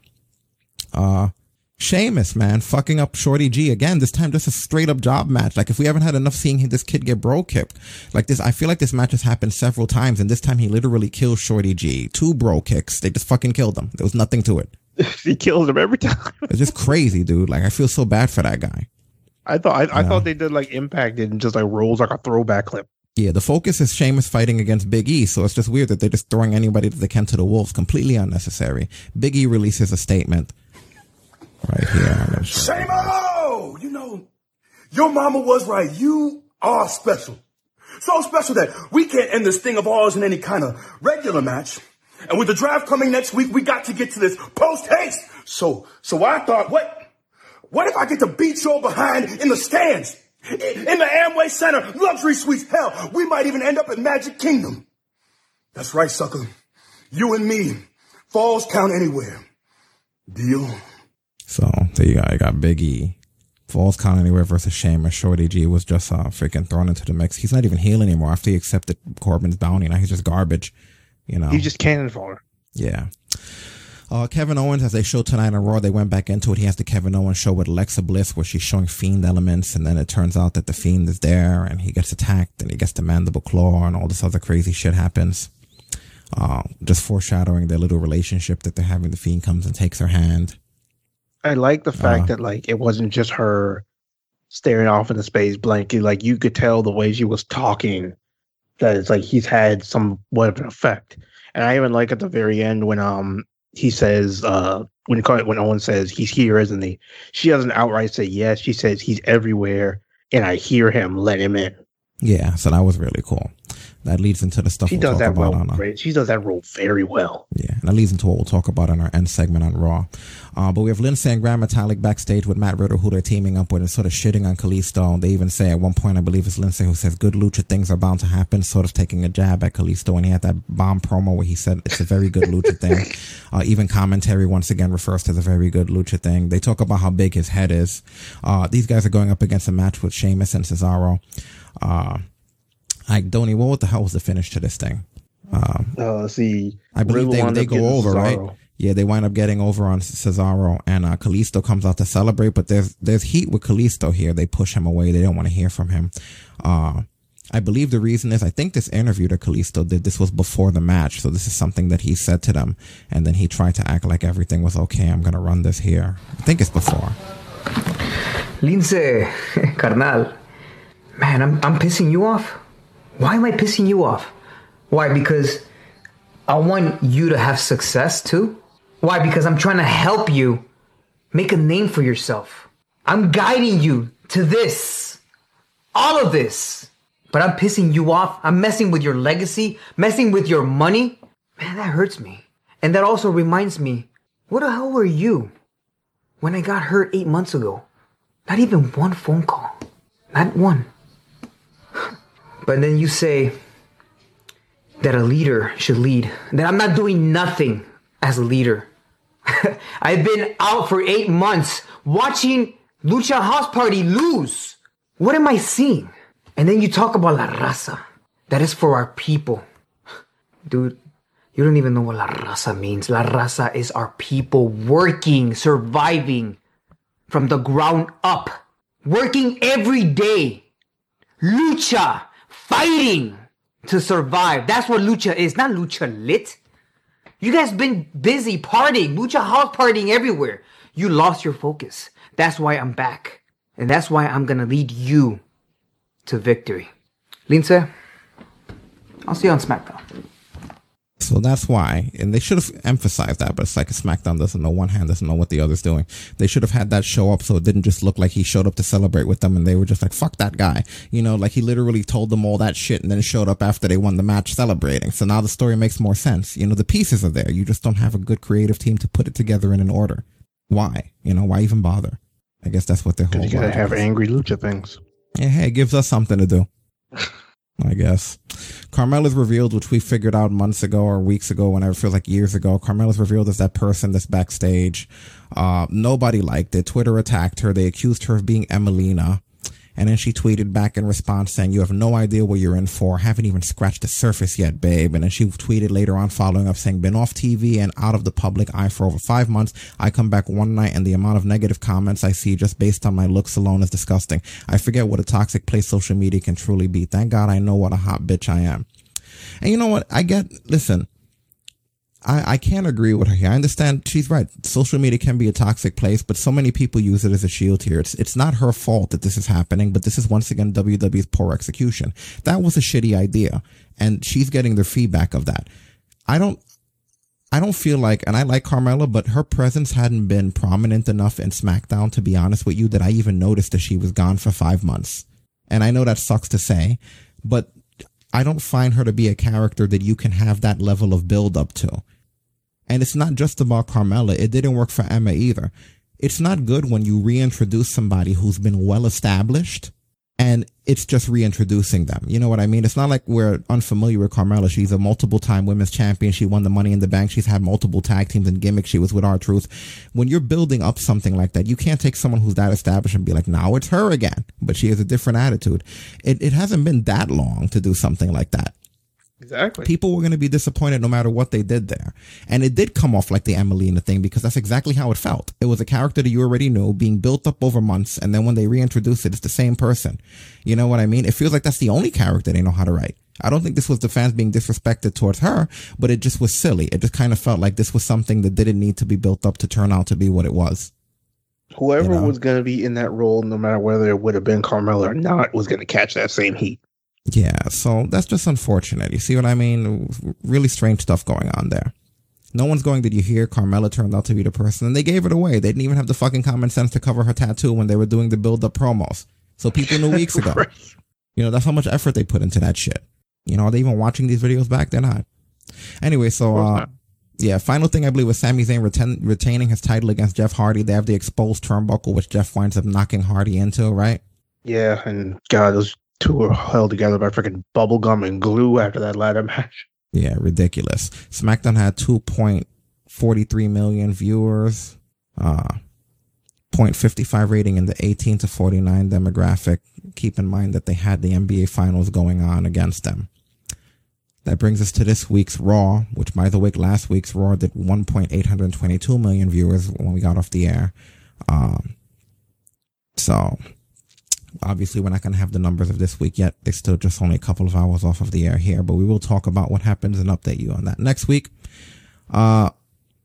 This is, they continue this Orton-Drew shit. Listen, when Drew came in to beat up Orton, when Orton was backstage giving a promo and Drew came in, I thought that they were both going to quickly like put on night vision goggles and turn the lights off, and we were just going to hear like, like it'd be like two people hitting the Raging Demon in Street Fighter right there. And then it turned, you know, I just thought, because they were both, it's that awkwardness where one guy steps in the room and the other one turns to him. I thought they would both have night vision goggles. It would be like just a night battle. Fantastic. Just awful. This was a filler Raw, and the main booking reason behind this is because at the end of the day, they're going to have the draft anyway, so they really can't do too much or change too many things hierarchy or landscape wise just before the draft. So all they're going to do is just fuck around, which is what they did. You had Lana and Natty and Zelina, I believe, against Dana, Mandy, and Asuka. Mandy going over with her pump knee. But then Nia Jax and Shayna come out to Natty and Lana, who have already lost, and they kill them, with, I believe, Natty eating the table bump this time, right? Oh, no. Natty was going to eat the table bump, but then Lana went to save her. So then freaking Lana ate the table bump for a third time. We know you're mad. Rusev, she is getting AEW. She's getting buried. As much as they're saying it's not that, she's getting killed. That's the third fucking table, and it's since the Miro thing happened. You're not going to tell me that that's not fucking deliberate, man. There's no way. Even if you were a booker over there and you had planned 3 table bumps in a row, which I don't think they think that far ahead, you would have probably kind of slowed that shit down when the Miro thing happened, just so that you don't know what the dirt sheets are going to inevitably say and accuse you of doing that in spite. But they don't care. They did that, and that's dirty. But they just wanted to kill them. Whatever. They're just going to fuck her up. Drew Gulak wins the 24/7 title against R-Truth, who jokingly thinks it's Randy Orton because he's disguised as a janitor this time. They're screwing around with that. I can't believe that title exists in this day and time. I don't know why with this championship, because, spoiler, so we don't have to talk about this shit later, Truth got it back. What is up with these guys with like their Acme level of fucking balance? Truth tripped over a mop. It's fucking Gulak tripped over like a neon green trash can, like one of those ones you wheel out from behind your house if you live in the suburbs. It's like Jerry Lewis levels of goofy fucking characters in here, man. I don't know what the hell is going on. Exactly. It was pretty terrible. Rollins is having that backstage thing with Murphy where he's blowing up his texting spot, talking about all the things that him and Aaliyah was speaking about. Not cool, Rollins. You know, I don't know how you felt about it when your dick was out there because it leaked over your phone, and now here you are doing something like that to this guy. Right? You know, remember the dick thing that happened? Had a pretty thing. You know, we didn't judge you for that, or your Nazi girlfriend, or a lot of other weird shit that you've done. You know, being Triple H's boy, think about it. He was able to date a Nazi and have his dick on the internet and nothing happened. He just kept running with titles. But now it's kind of like we're having an angle where he's tormenting somebody, you know, or whatever. It's just strange. Everybody else has their benefit, you know. Yeah. Which, you got the Kevin Owens show who's following up from the SmackDown thing with Owens saying he's tired of dealing with these Lost Souls people because he was dealing with Alistair, now he's dealing with the Fiend Bray. He jokingly says, what's next to Brood? The Ministry of Darkness. He calls out the Fiend who doesn't show up, so he goes to find the Fiend backstage. But then another Lost Soul attacks him because it's Alistair Black who's beating him up, and you know, he's juggling these guys. A little bit of insight into this change. I figured out a lot's going on. Apparently, as most of us, Vince didn't like the Alistair Black character. So what we're actually seeing is him reverting him back to Tommy End, his indie persona. That's fine, because I didn't like the Alistair Black character. I thought that the getting lifted out of the coffin shit with the music. I didn't like the music either, and he was over dramatic for who he is. And honestly, it's been working better this way with the music and the ways. I don't really care for the heel turn, but compared to, it was just a dry character. You know, it didn't work for me ever. So let him be what he was. You know, I even forgot he was that guy. Remember that?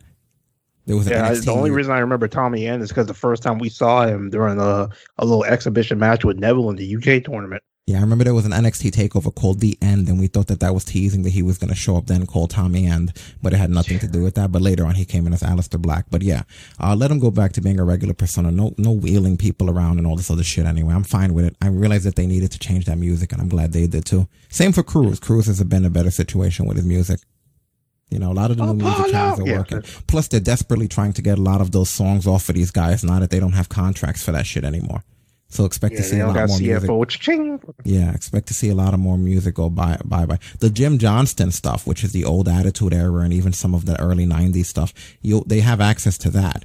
But the stuff from some of the Ruthless Aggression era and beyond, like the current era that we're in, like the last 6 or 7 years, some of that shit you might see go now, unfortunately. So we'll see. We'll see exactly what happens with that. Keith Lee has this brawl with Braun Strowman. They actually let Keith Lee get driven through the barricade, but Lee recovers. He actually winds up driving Strowman into the LED boards.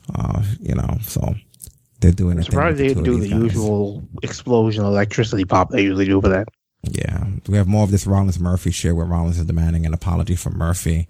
Murphy winds up fighting Rollins, and he gives him a double leg takedown into him brawling, and he winds up beating Rollins with a kendo stick. He beats him into apologizing to Aaliyah, but Rollins like kind of feigns vulnerability, and then he uses that opportunity to get the kendo stick, and now he's beating Murphy's ass. And then predictably, Aaliyah pops up.